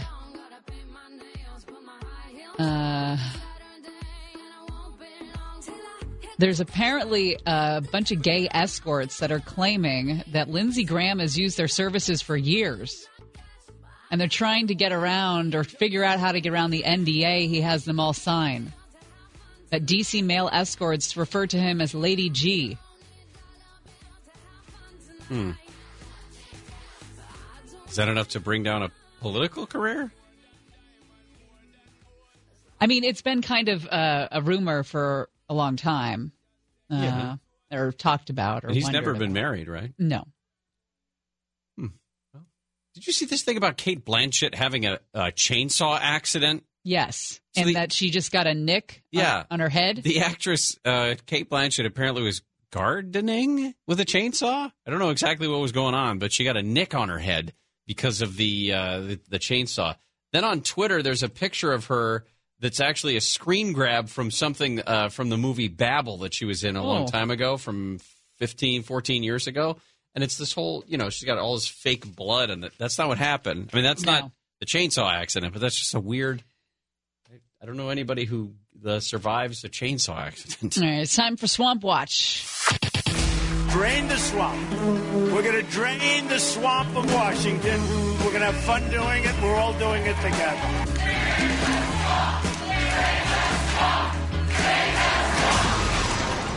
Swamp Watch. Well, the president seemed to take a victory lap this morning after there were surprising job gains posted for the last month. I haven't turned up. He's far away. Don't worry, he's getting closer. Idiot. This was an important day because this shows that what we've been doing is right. I can't get this thing right. How long have I been working here? Now we're opening, and we're opening with a bang. And we've been talking about the V. This is better than a V. This is a rocket ship. Rocket ship. Andrew Dymburt joins us now from Washington to talk about it all. Andrew, how you doing? Hey, doing well. Yeah, so the U.S. unemployment rate dropped to 13.3% last month, and that is below April's high of 14.7%. This according to the data that was released today by the U.S. Bureau of Labor Statistics. Also worth noting that employers actually added 2.5 million jobs last month as economic activity slowly resumes and the coronavirus pandemic restrictions ease. And like you said, the president was taking a victory lap. He tweeted today, a really big jobs report. Great going, President Trump. Kidding, but true. Once we get everybody who's been let go because of coronavirus closures back to their jobs, then we still have a lot of work to do, don't we? I mean, we still have a lot of activity that will have been lost even after we get them back to work. Exactly. And while these unemployment figures may be lower than expected, which is a good thing, some economists I've spoken to say that, they're warning that there are still devastating high numbers at 13.3%, and some of the things you just mentioned there. Others, though, say that while these numbers are shocking in a good way, it represents a kind of a surprise that many people were able to go back to work earlier than expected, especially in a few sectors. The most notable job gains in May occurred in leisure and hospitality. So think about it. Those were the ones that were hit the hardest by the coronavirus, and now they're getting the most notable gains, at least in May. The leisure and hospitality sector also saw an increase of about 1.2 million jobs, and that was after losses of 7.5 million jobs just a month before. All right, Andrew, thank you for crunching the numbers for us. Appreciate it. Yeah, that's the idea that they were originally predicting that there would have been 8.5 million jobs shed in May on top of the 21 million lost in both March and April, but with that we actually added 2.5 million is a ridiculous. That's a 10 million job swing that somebody got very, very wrong. All right, well, what this means for Wall Street and moving forward with the economy, we will have Caleb Silver joining us from Investopedia next to break it down. Gary and Shanna will continue in a moment. I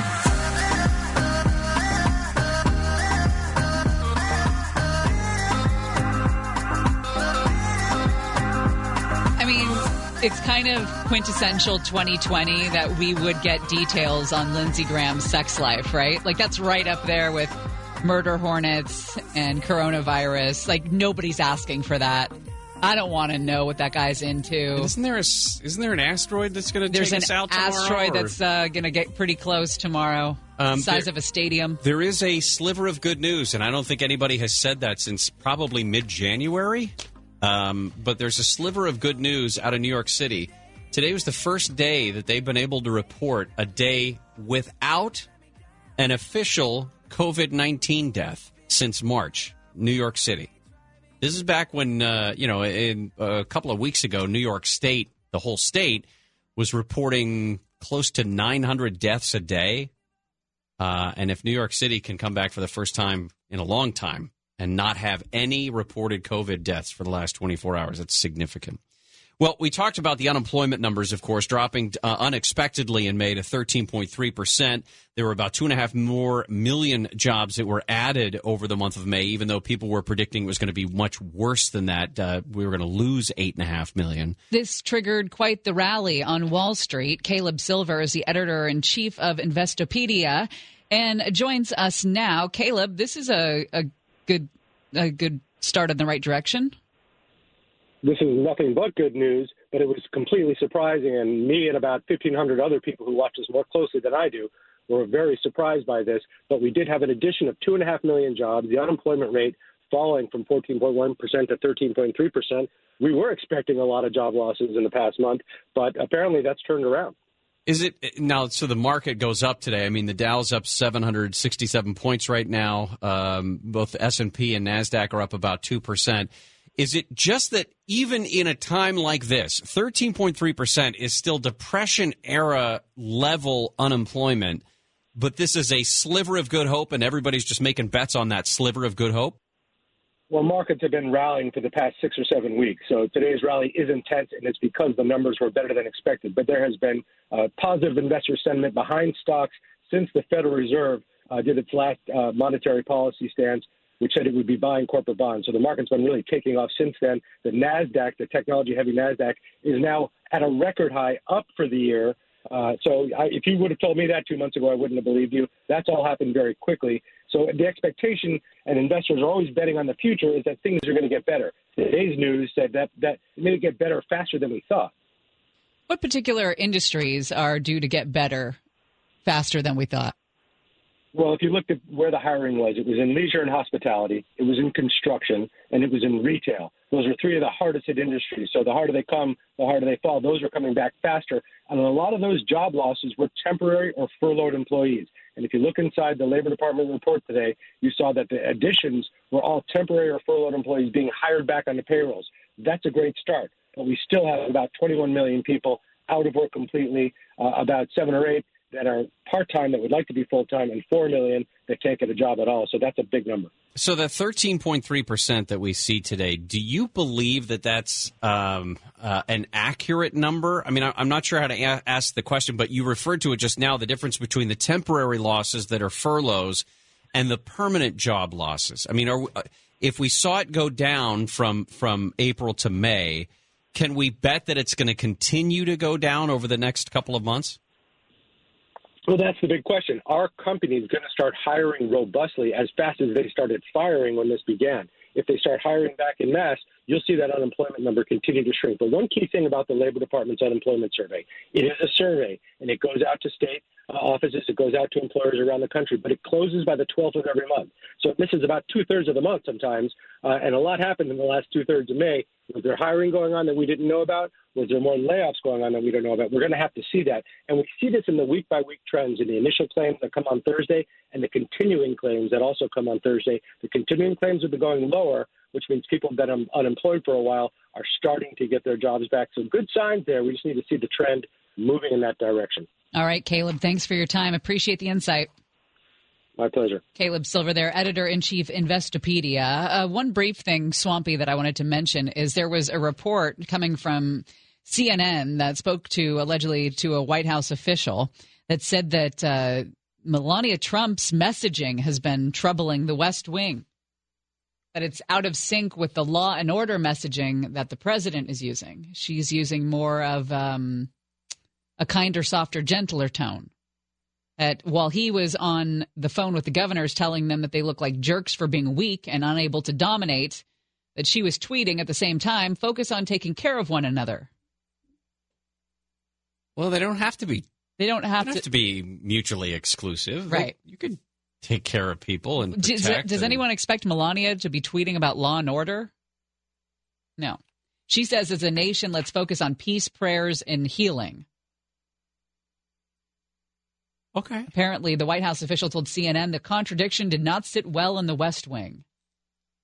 Did you hear the SoFi Stadium news? No. A worker fell and died at the stadium site, so they have halted all work on that place right now. Wow. Just in terms of when they figure out. The SoFi Stadium worker, they said, fell 50 to 60 feet while working on the roof of the stadium, so work has been suspended today. There have been some budget issues that they've been going over budget in some cases, and at least 12 of the workers on the stadium site have tested positive for COVID-19, which I wouldn't say is particularly rare. There's a lot of people that are working on that stadium site right now. Yeah. But work has been halted today while they investigate the death of somebody who fell while working on the roof. In Minneapolis, some city council members are calling for a full disbanding of the police department. We'll go live to Minneapolis and find out more details about what they'd like to see happen. Coming up on Gary and Shannon. That's why I need a one dance. Got a Hennessy in my hand. One more time before I go. Higher powers taking a hold on me. I need a one dance. Got a Hennessy in my hand.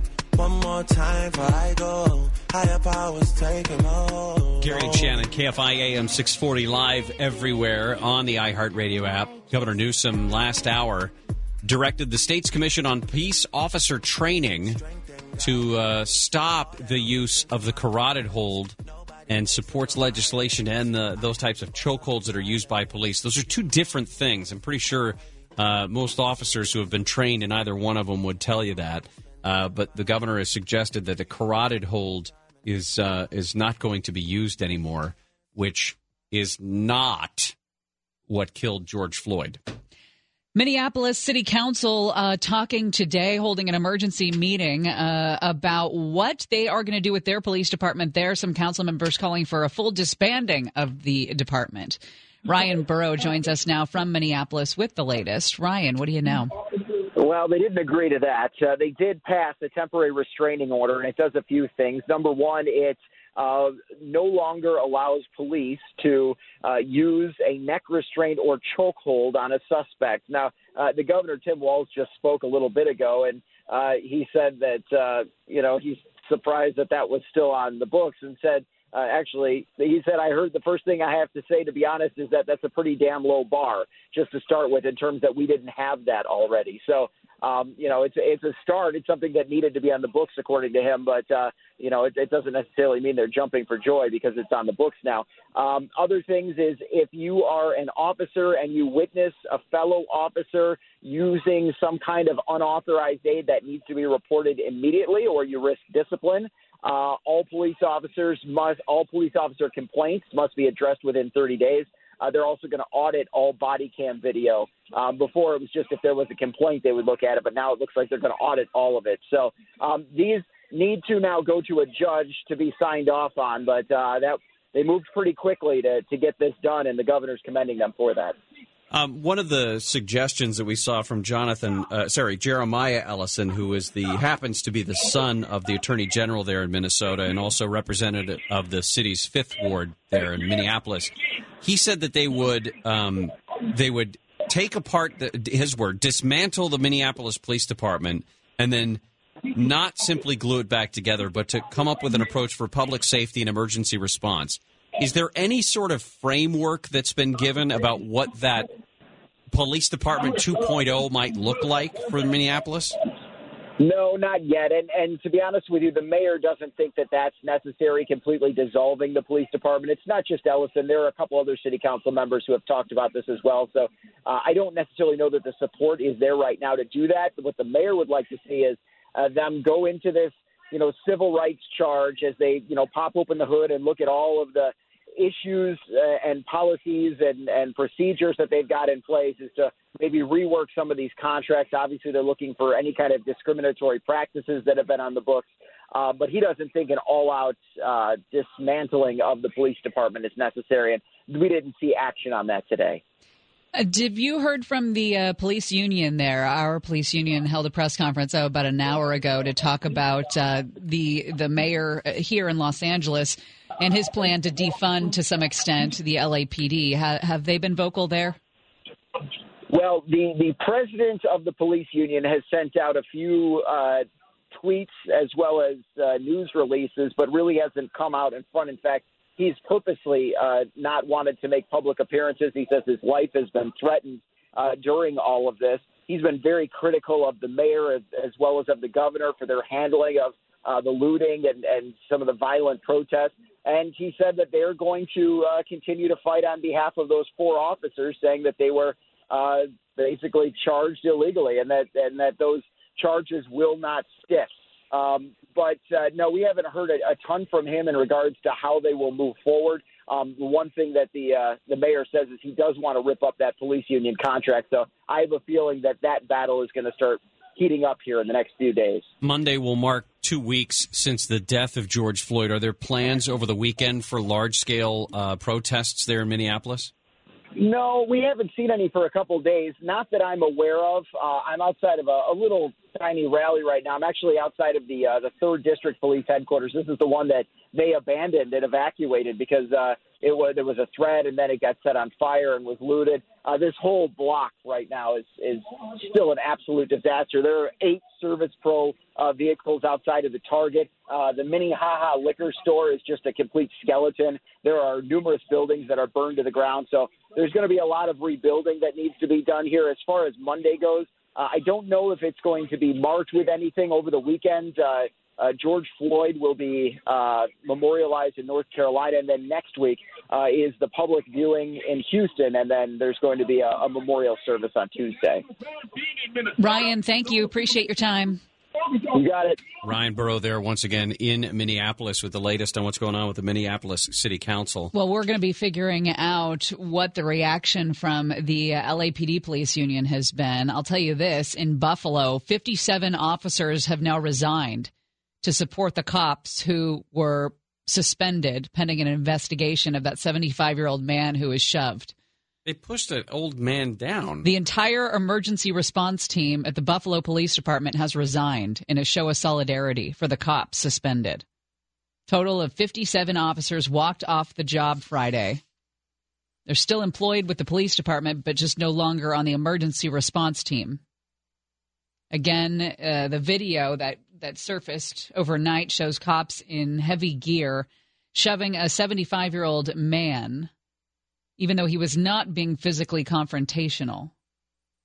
A rep for the police department told a local reporter that the man was injured when he tripped and fell, but the video shows it's clearly not the case. He started bleeding from his head right away. Well, I mean, I guess technically it was true. I mean, he did trip and fall. The guy didn't hit him on the head, but he did push him, and he fell backwards as he tripped over his own feet or whatever. But all right. Well, anyway, LA Police Protective League held a news conference. We'll hear from them in just a moment about the mayor's plans here in LA to defund, not entirely, but to cut the budget for the LAPD. Also, Gavin Newsom talking about protest rules. He says protesters have the right to protest peacefully, not be harassed, not be shot at by rubber bullets or tear gas. Today, I'm calling for the creation of a new statewide standard for use of force in protests. That acts of violence against peaceful protesters will not be tolerated. Gary and Shannon will continue. I can see but you when you dance, dance, dance. Feel good creeping up on you, so just dance, dance, dance. Come on. All those things I shouldn't do, but you dance, dance, dance. And ain't nobody leaving soon, so keep dancing. We don't have all the answers. We don't have all of them. Just 98%. We have enough of them that if people would ask, we come to some sort of an agreement. Sad story out of Inglewood. Construction worker has fallen and died at SoFi Stadium, working on construction there. Looks like LA County announcing another 36 deaths due to the coronavirus. That brings us to an overall total of about 2,565. I think that's actually a pretty low week, just remembering back to what we saw. Yeah. So we'll see how it goes. I mean, tomorrow and Sunday, in terms of the numbers that come in, that's how I've been keeping track of it in the stupid spreadsheet that I still got over there by the computer, trying to keep. But last week was the lowest week we'd seen since the beginning of April, so that's all good news. We mentioned earlier that there is a. This is not funny, but there is a hashtag going around Twitter right now, Lady G. And it's a suggestion. And again, it's a Twitter story, so believe it as far as you can throw it. But there's a suggestion that South Carolina Senator Lindsey Graham, longtime bachelor, may also like men and has been paying gay escorts, and they refer to him as Lady G. Again, not a thing. He was just on Neil Cavuto on Fox News Channel, and the story didn't come up. Now, we also mentioned that the LA Police Protective League has come out with a response to Mayor Garcetti's plans to cut the LAPD budget. Now, this was after there was original discussion about increasing the budget for the Los Angeles Police Department. And now, because of what's been going on for the last 11 days, the suggestion that we need to defund or at least cut the funding for Los Angeles Police Department.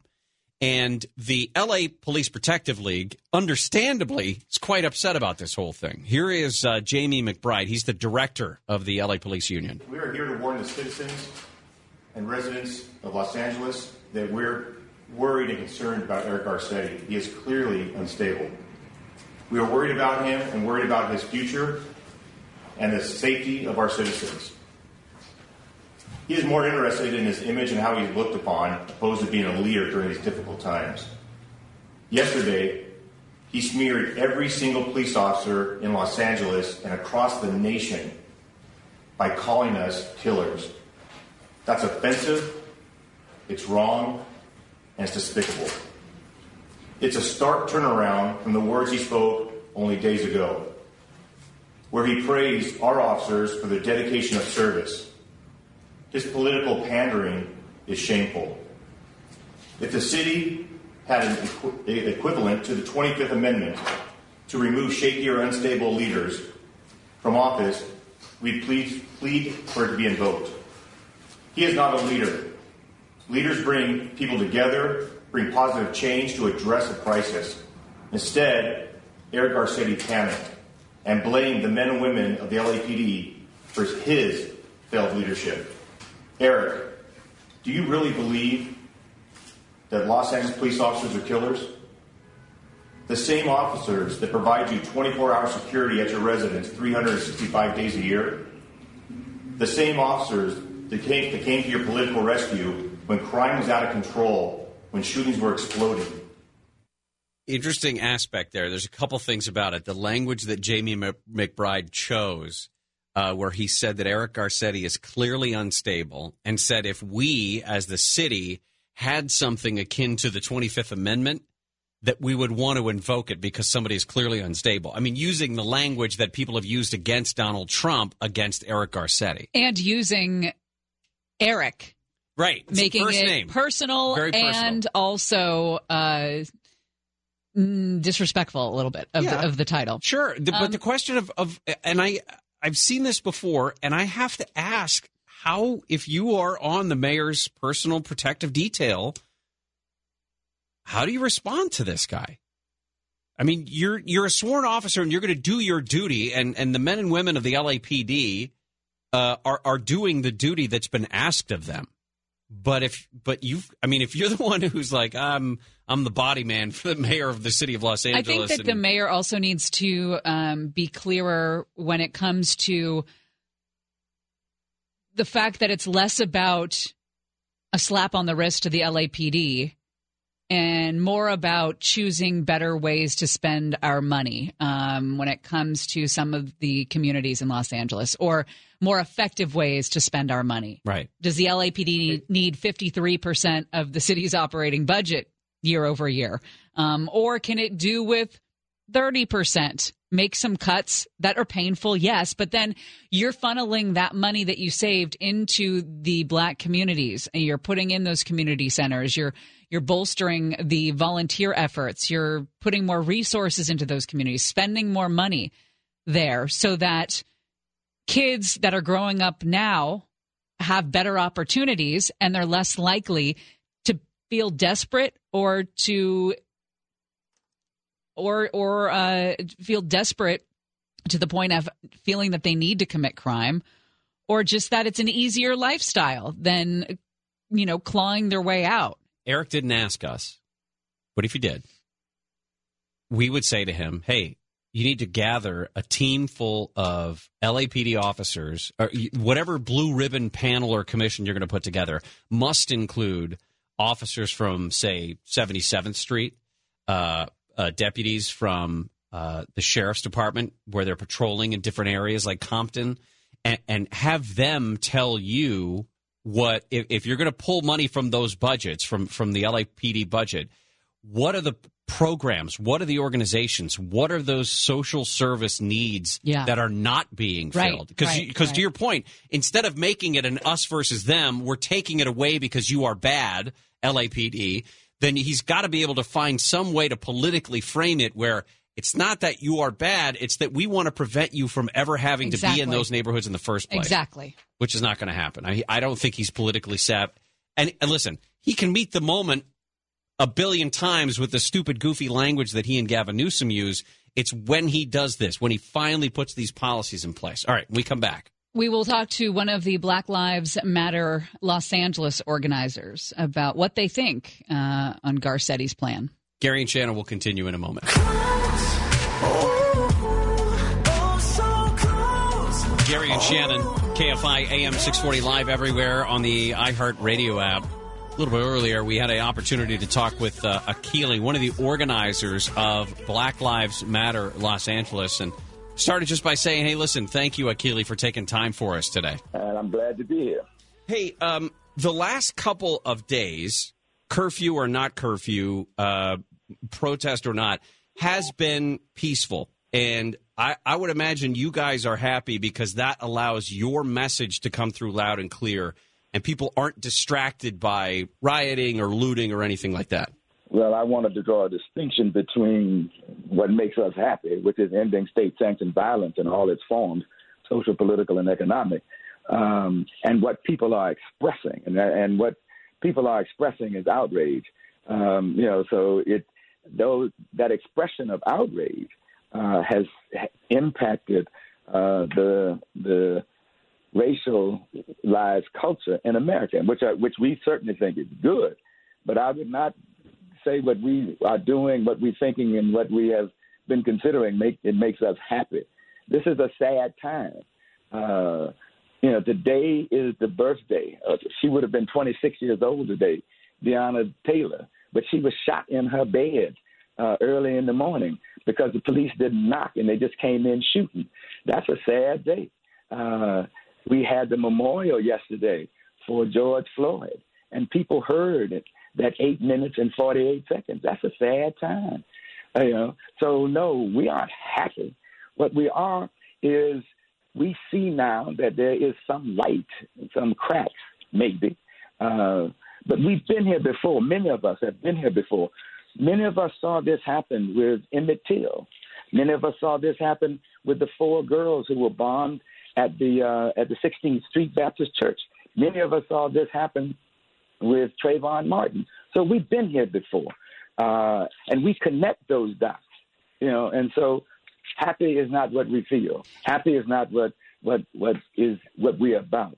What we are concerned about is how do we stop what we have identified as police violence. I wanted to ask you what your reaction is to the mayor making what a lot of people are calling a major concession in canceling the $700 million that the LAPD was due to get a bump in funding this fiscal year, as well as cutting an additional $250 million from the budget there.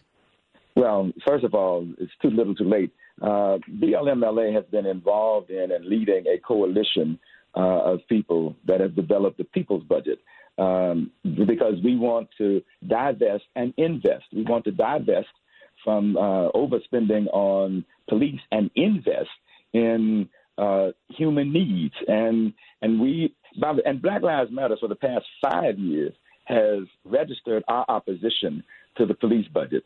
The police are getting up to 53% of the general fund.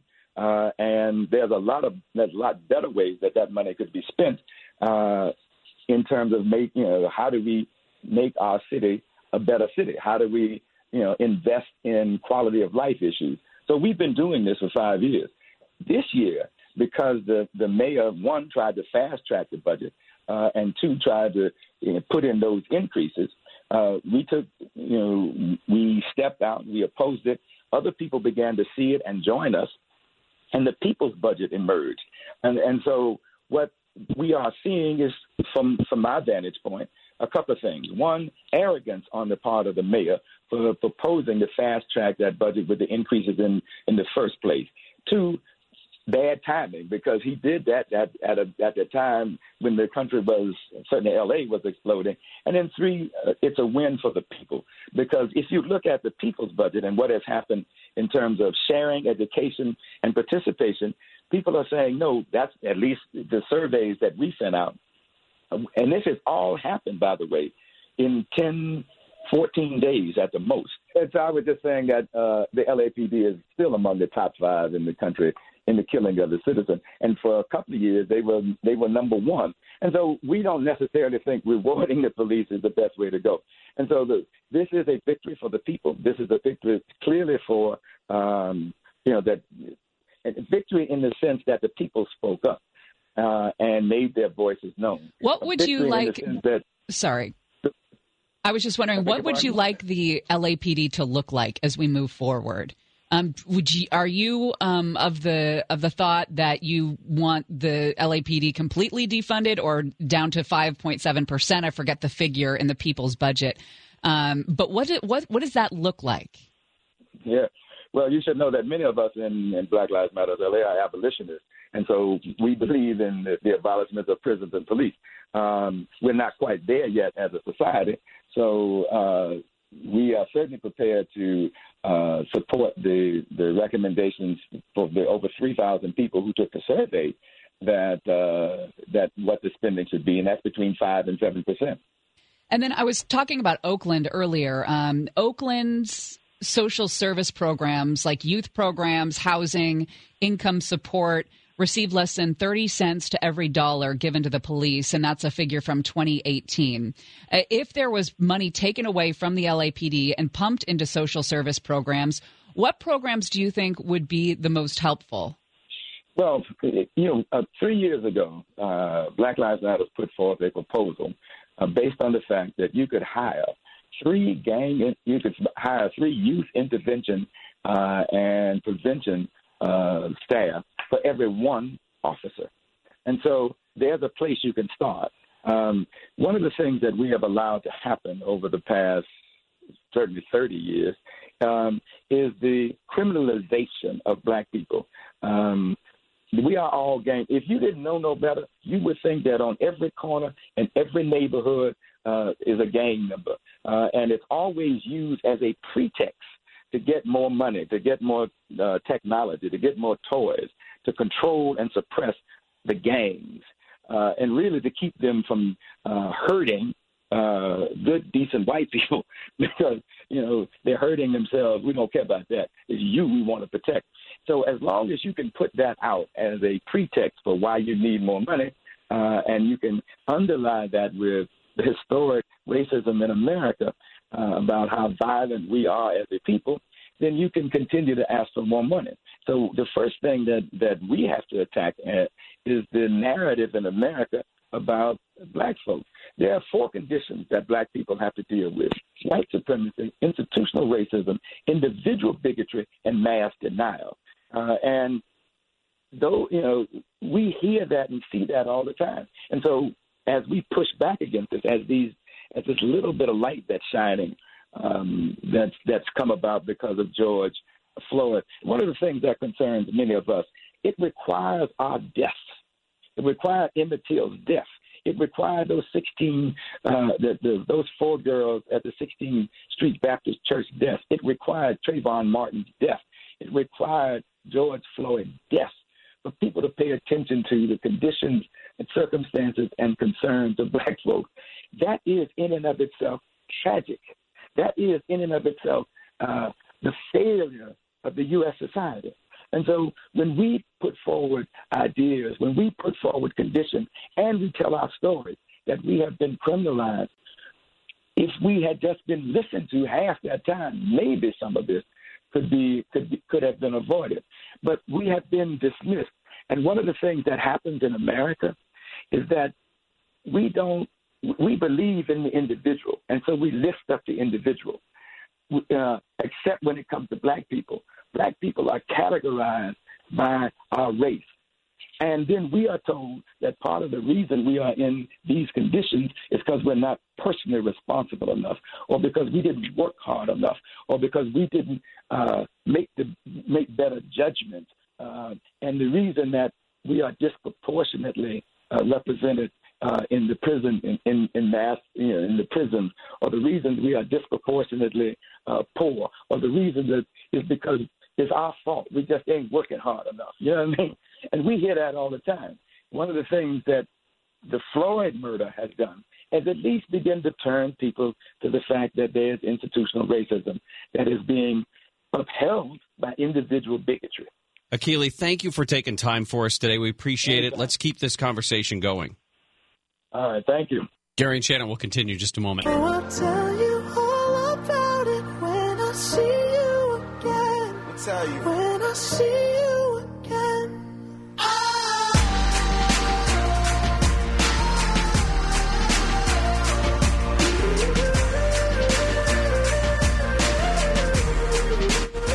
Gary and Shannon, KFI AM 640 live everywhere on the iHeartRadio app. Be interesting to see what they finally figure out is the cause of that big fire at a distribution center over in Redlands. Parts of the 10 had to be shut down because of this huge fire at a place that does the larger Amazon package deliveries. It's not an Amazon facility, but apparently it's a contractor for Amazon. Michael Jordan and the Jordan brand have pledged to donate $100 million over the next 10 years to fight racial inequality. It's like a lot of money. And also, Nick pointed this out this morning. A GoFundMe for George Floyd's family has raised more money than any other GoFundMe campaign ever. Somewhere in the tens of millions of dollars. And then tomorrow, I believe, is the next memorial that they're going to hold for George Floyd. There's one of 3 massive ones. I know that There will be one in the town that he grew up in, and then also a town where he was also born, in Houston. where he died, and where he spent most of his life. Yeah, there in Houston. Well, I just showed you the video. This is the weird time. Yeah, how are you feeling today? You've got both kids now graduated out of high school. Yeah. The time for the surprise baby? I doubt it. Hey, it's 2020, so it's not like I could say, oh, that would never happen. Clearly, I can't say that. But I don't know. That's not maybe a surprise puppy. Does that count? It's a baby dog. Don't say surprise puppy if you don't mean it. Well, it's not that I don't mean it. It's just I don't have a line on a surprise puppy right now. Okay. But yeah, it's weird. So our daughter did the drive-through graduation that so many kids have had to endure, I guess, over the last couple of weeks. And thanks to L.A. County for finally unleashing the beasts that are the drive-through graduations, because we got to do one yesterday. That's why I wasn't here, is because I was sitting in the passenger seat while we drove through and did that graduation. In a day that was already weird because everyone in our little valley was on edge because they thought the protest was going to blow up get out of hand, and it never did. I'm fine, I suppose. I mean, she's still there. It's not like she moved out the day she graduated from high school. Yeah, but doesn't it feel? There's a weird finality to it. Yeah. I don't know what would be the next high school graduation I go to. I have a niece who still has to graduate from high school, so I could go to that one. And then, I guess, in another 17 years, 9 months. My baby named Surprise What? Hoffman would graduate from high school. And we trust could me, have a midget party. Okay, you keep going back to this thing, and I swear there's two people in my life who would advocate for that. For the baby shower? What we'd do is we'd have little people and bassinets. You are a horrible person with a rotten core. What is wrong with you? Listen, I think it sounds like a brilliant idea. My wife has already said she doesn't want to see people put in positions like that would be mean. She just wants to witness them in the wild. Which is very different than dressing someone up as a baby and putting them in a bassinet. I did not say dress them up as a baby. All I said was little people in bassinets. I knew what you meant. Well, we'll see how this weekend goes, right? Oh, it's the weekend? Yeah. Guess what? It's Friday. Great. Yeah. Okay. 6-day work week. When's the last time you did that? See you in last week. Didn't we do that? Is that this week? What day is it? John and Kent show coming up next. See you Monday. Stay dry, everybody. Blessings. Be sure to be with us next time for further adventures of Gary and Shannon.